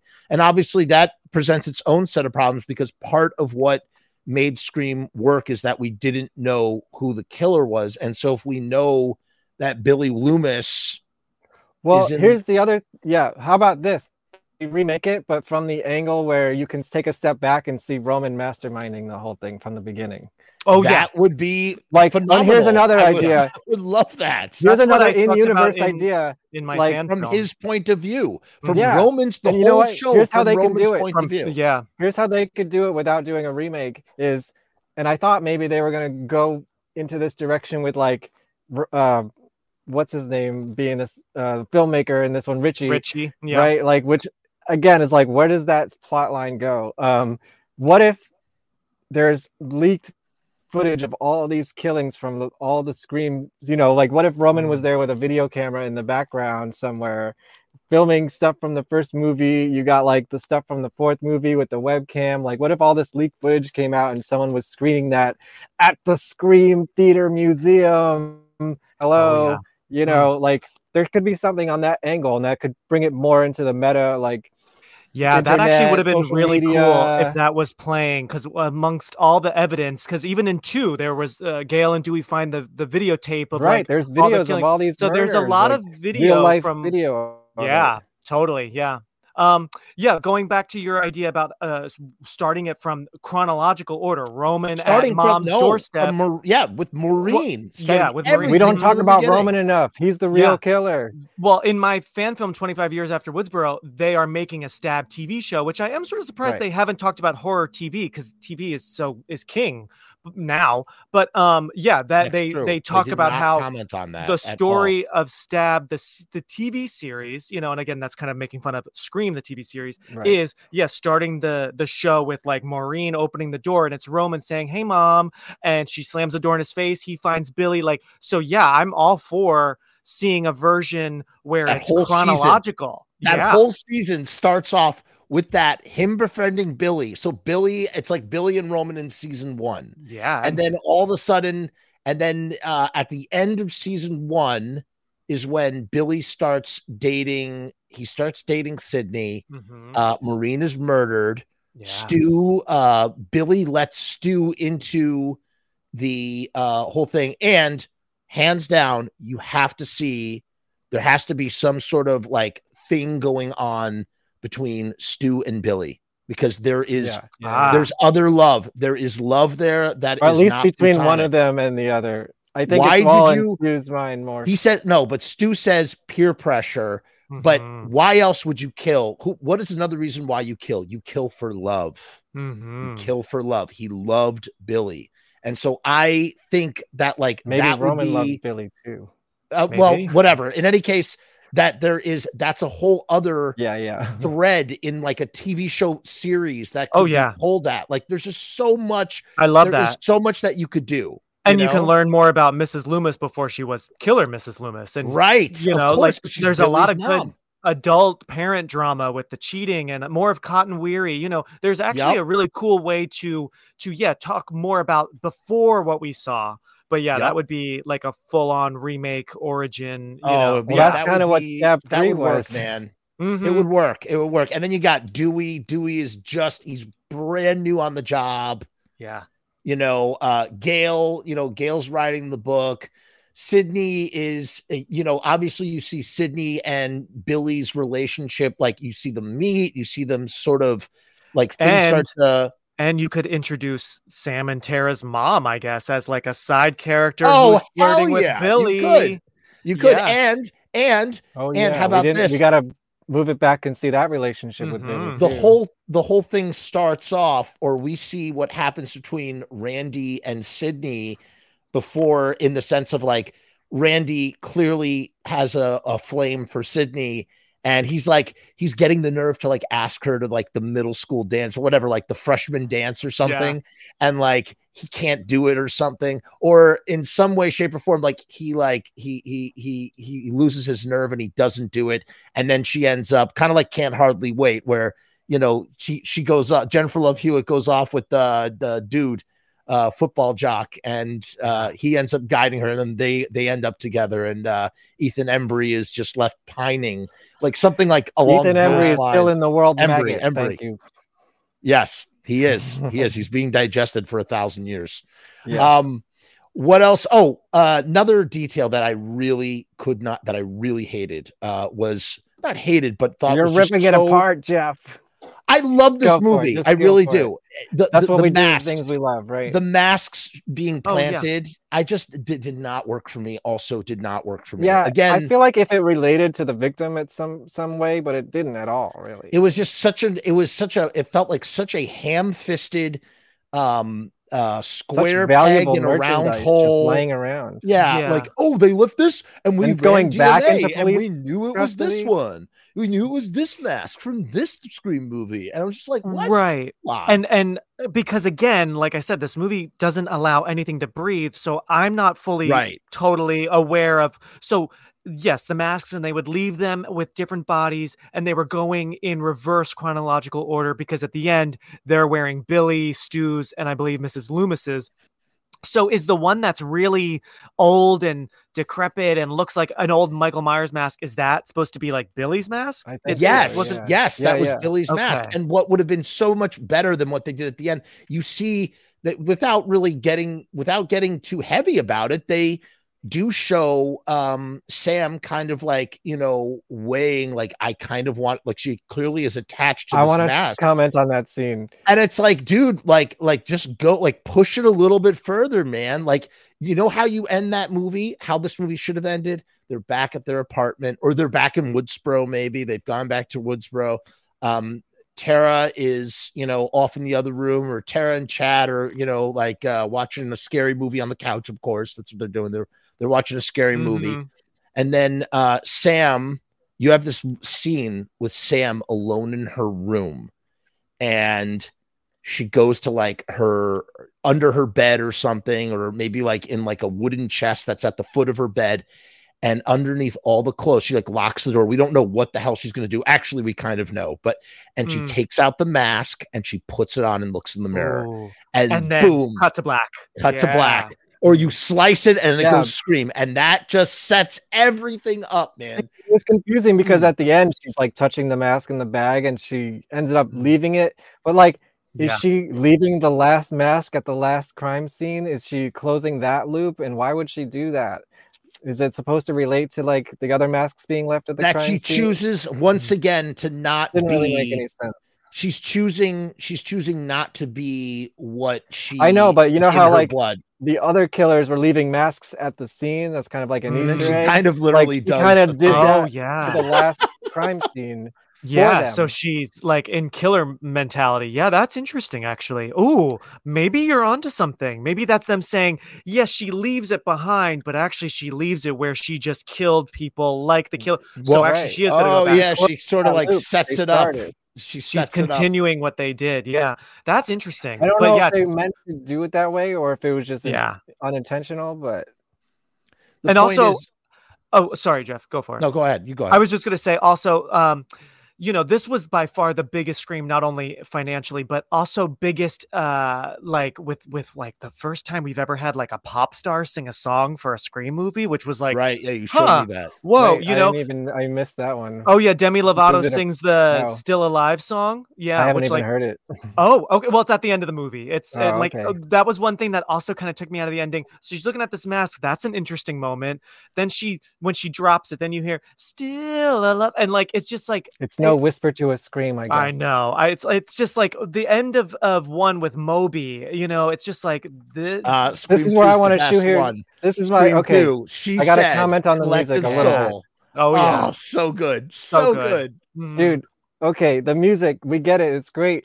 I love Red Right Hand like everybody else, but do we need 3 needle drops of it? Bring back Republica. Dead Gorgeous. I always need my Red Right Hand. Republica. I need Red Right Hand, but it was weird. We did hear it at least we twice. heard it like 3 times. Yeah, I can't remember now. What times? It was like a little few. How about this? We get the Dewey. We got the Dewey needle drop. The Dewey needle drop comes back, but there's no Dewey. And yet in 5, we get this one scene with Dewey and Gale, and they don't do the needle drop. Wait, come the fuck on! I thought we got Dewey's song in 5. I thought, didn't we get it when he shows up at the house at the wrong time? The needle drop should have happened when Dewey and Gale are having. And by the way, you have a question, Mark. This is a question for Mark in the audience. Question for Mark about his fan film, which I watched. Okay, thank you. Which I watched. With music, you can cover a song without permission, with the original artist getting royalties. How does that work with movies? What's the loophole? Yes, that's my brother Keith. Gosh, hi. Oh, that's Keith. And and then Keith says, "Can you publish a fan fiction without the rights, or do you have to get the rights to do it?" No, you don't have to get the rights to do it. You just say, "I put it in the beginning and at the end. This is a not-for-profit fan film. I will make no money from this," which is sort of sad because it costs money to make a movie, but whatever. I do it for fun. So you just say like, "I am not affiliated at all with Paramount and Spyglass and all Disclaimers. that. I'm making no money. Disclaimers. Yeah, disclaimers. But so, and then also with Ghostface, you know, actually before 5 came out, Fun World, who owns Ghostface, just for anyone who wants to know this little bit of trivia, they actually are all for fan films. I sort of broke the rules, don't tell anyone, in their list because I had contacted them. It's not live on YouTube or anything. Don't worry. Yeah, exactly. But they actually had rules before 5 came out where it's like, yeah, you can do this. You can do this. Just say Fun World is a Ghostface company, blah, blah, blah. But it even said, it says like no killing of children, no porn. It gets specific, but it says you cannot mention any characters from the legit films. And I do, but whatever. Ooh. Yeah, I toned it down a bit, but I totally do. Hey, they got your money. There's you got those costumes. But your disclaimers are fine. They know. I think if anything, fan films are great publicity. Oh yeah, it's free publicity. Yeah, totally. Properties. So, but I want to. So your question about with music, you can cover a song without permission with the original. I didn't know that. Getting royalties. How does that work with movies? I don't really know. Music, you can cover a song without permission. I'm not sure. Do you guys know? It's like as long as you pay the royalty company, whoever owns the song, you don't need the artist permission. But I guess it's different. Like if you're covering a movie. Did you guys freeze? No, Did I Mark didn't freeze. Mark froze. Okay. Mark, can you hear me? Come back. Oh, yes, I can hear you. Okay, you're back. Yeah. That was weird. You're muted though now. I'm muted. Okay, you're back. No, you're What? unmuted. Ghostface, are you there? I'm not touching. Yeah. Anyway, yeah, I'm not sure about that question, but I just know music rights get very expensive, and But yeah, you don't have to do rights for fan films. Nah, you just gotta be careful. That's all. Just gotta be careful. What was I gonna say? Closing. Let's close. We gotta wrap this up because it's late. Yeah.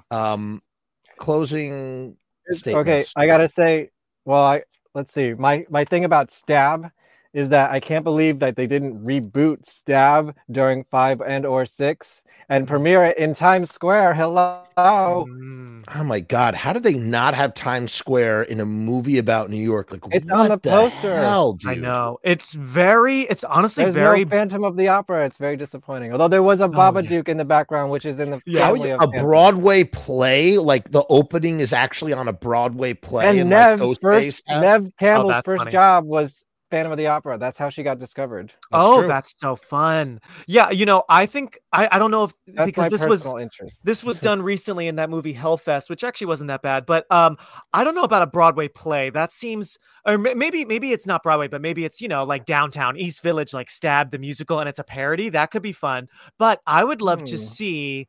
And my kind of idea for my own like 5 and 6. 6 would be an opening of people going into a Halloween Horror Nights style Stab, go through these different scenes from all the franchise. Yeah. That could be something. Cool. And that's also talking about everyone's love now for Halloween Horror Nights and that stuff. So that could be a fun thing to do in a future film.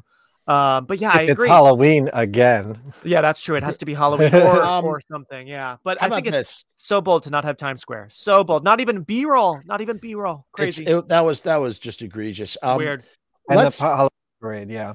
Let's actually close. Let's close with this. With this question, does Scream live on without Neve Campbell?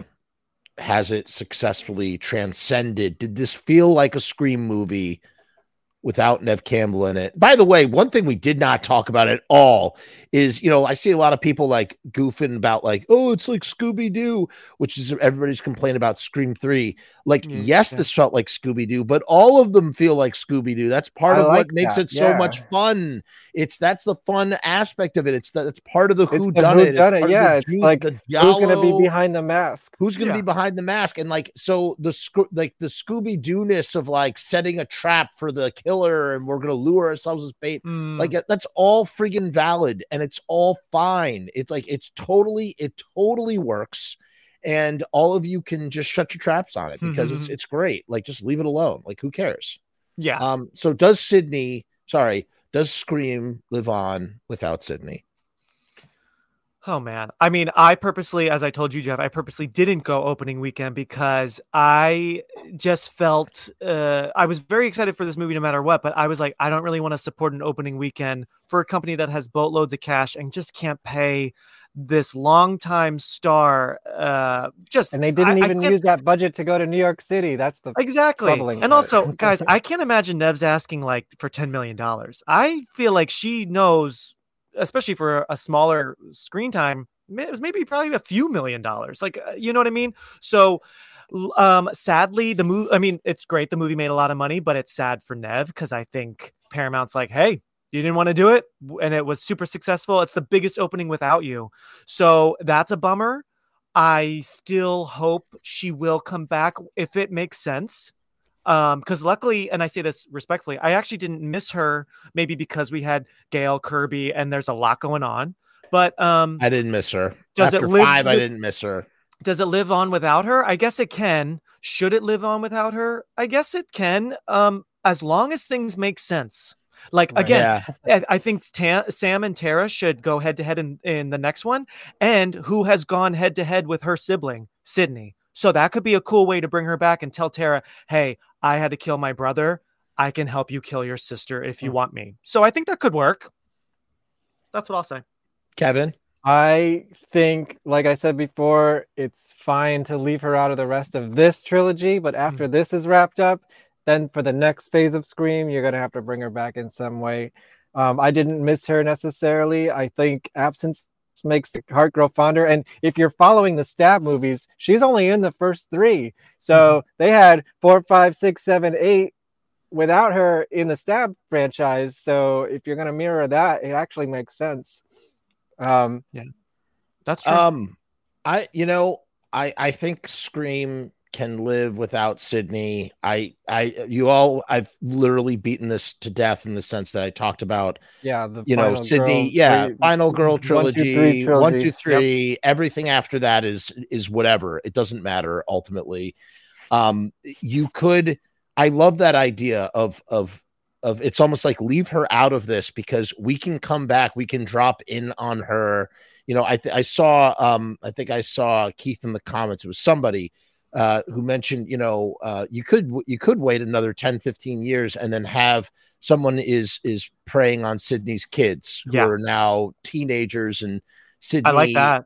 is sort of like in this elder mother sort of role, maybe like an older sort of Ripley sort of situation where she has to, whatever. And enough time might pass where it really feels like super valid to sort of dust her off and bring her out if you're going that route. Ultimately, I think the core of Sam and Tara is going to work or continue to work the way that it has been. It's fine as long as they make it work. Right. I mean, they as long as you follow that thread, which it's like they tread water on these 2 movies. Like, God, she just had this arc in the previous movie. We didn't even talk about we talked a little bit about Billy coming back. It's like, again, that was also so misunderused. It's like, dude, like in part 5, you had it was sort of like a reoccurring thing. And it's like, oh yeah, I forgot. We could just use Billy's ghost, whatever we want. Here he is at the very end. But for 2 I gotta say, short he things. had the best line in the whole movie, and I don't know if it was meant to be. And I don't know if this was supposed to be funny, but I was laughing out loud in the theater, and I was the only one when she was looking into his glass case with his mask and his knife and everything, and he's talking to her, and he's like, said something about like, okay, now let's go stab some motherfuckers. I just started laughing out loud. I thought it was the funniest thing. They are glorifying a RIPIST and awesome. Serial murdering, like psychopathic. I couldn't stop laughing. He's like, they're like, they've turned him into they're like turning him into this like wizard, like after ghost, like anti-hero. Like, what the hell, dude? Like, honestly, what the hell? And obviously it could teeter. It could turn, it could teeter. We'll see. I honestly, I think it's going to be back in a year. Again, 44 million opening weekend.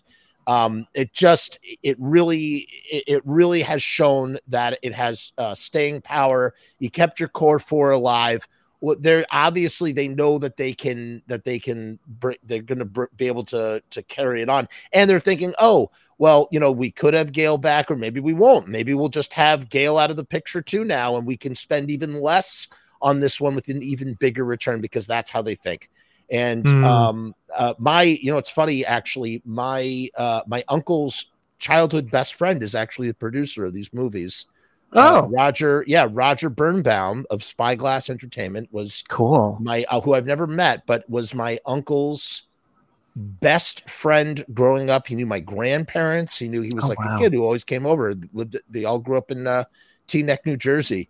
So I always think whenever I see Spyglass Entertainment, and I heard that Scream was doing, I was like, oh, that's so cool. Oh, that's awesome. Yeah, you got to use that hookup. You got to use that connection. I know, right? I could. I really should. You should get them on the show. I really want to thank both of you guys. You guys just crushed it. I mean, what a great show. Thank you. It's always so much fun. Oh my God. It's such a pleasure having you both on. And when we have some more Scream correspondent stuff to talk about, like when there is some more news, we'll have you back for some Scream 7 hype. And again, check out the Real Release Date podcast, right? Isn't that what it's called? Release Date Rewind. You've been on it a few times, Jeff. Sorry. Yeah. Sorry. I always butcher it too. I'm sorry. Release Date Rewind. That's my podcast. Yes. And link tree is in the description. I already have it there. And if you miss Neve Campbell like I do, my next episode is Wild Things for its 25th anniversary. So wow. I definitely saw that in the theater. Oh, yeah, that was my God, that was iconic. Oh yeah, that was like the hottest movie. That was the hottest for us youngsters at the time. And then like I said, my new fan film is Your Last Summer, so you can find me MJP POV. That's me. That's right. And Kevin, like I said, you can find him at Vonspur Studios. Yeah, he's doing this guy is become the new podcast master. I'm crying. He's got the Phantom podcast. He's got the Von Pod and the Guar Pod. Guar Pod. The trifecta of pods. Yeah, wow. He's crushing it. He's crushing it. And that's the best thing about podding with your friends. Like, it's just every once in a while you get together because you gotta just talk some jive. And that's what we did. It's my way of making people talk to me and be social. That's right. Might as well make some content out of it in the meantime. Why not? Why not? So I'm going to say peace, hair grease to all you guys out there. And Scream 3 was ahead of its time. That Weinstein subplot before it came out. It was, yeah. Yes. I'm telling you, when you rewatch that shit, it ages well. And plus, here's the killer for Scream 7. I believe his name was Steve from Scream 3. Played by Eric Erath of the band Haunted Garage. Time will tell. Time will tell. We'll see you next time, folks. Bye.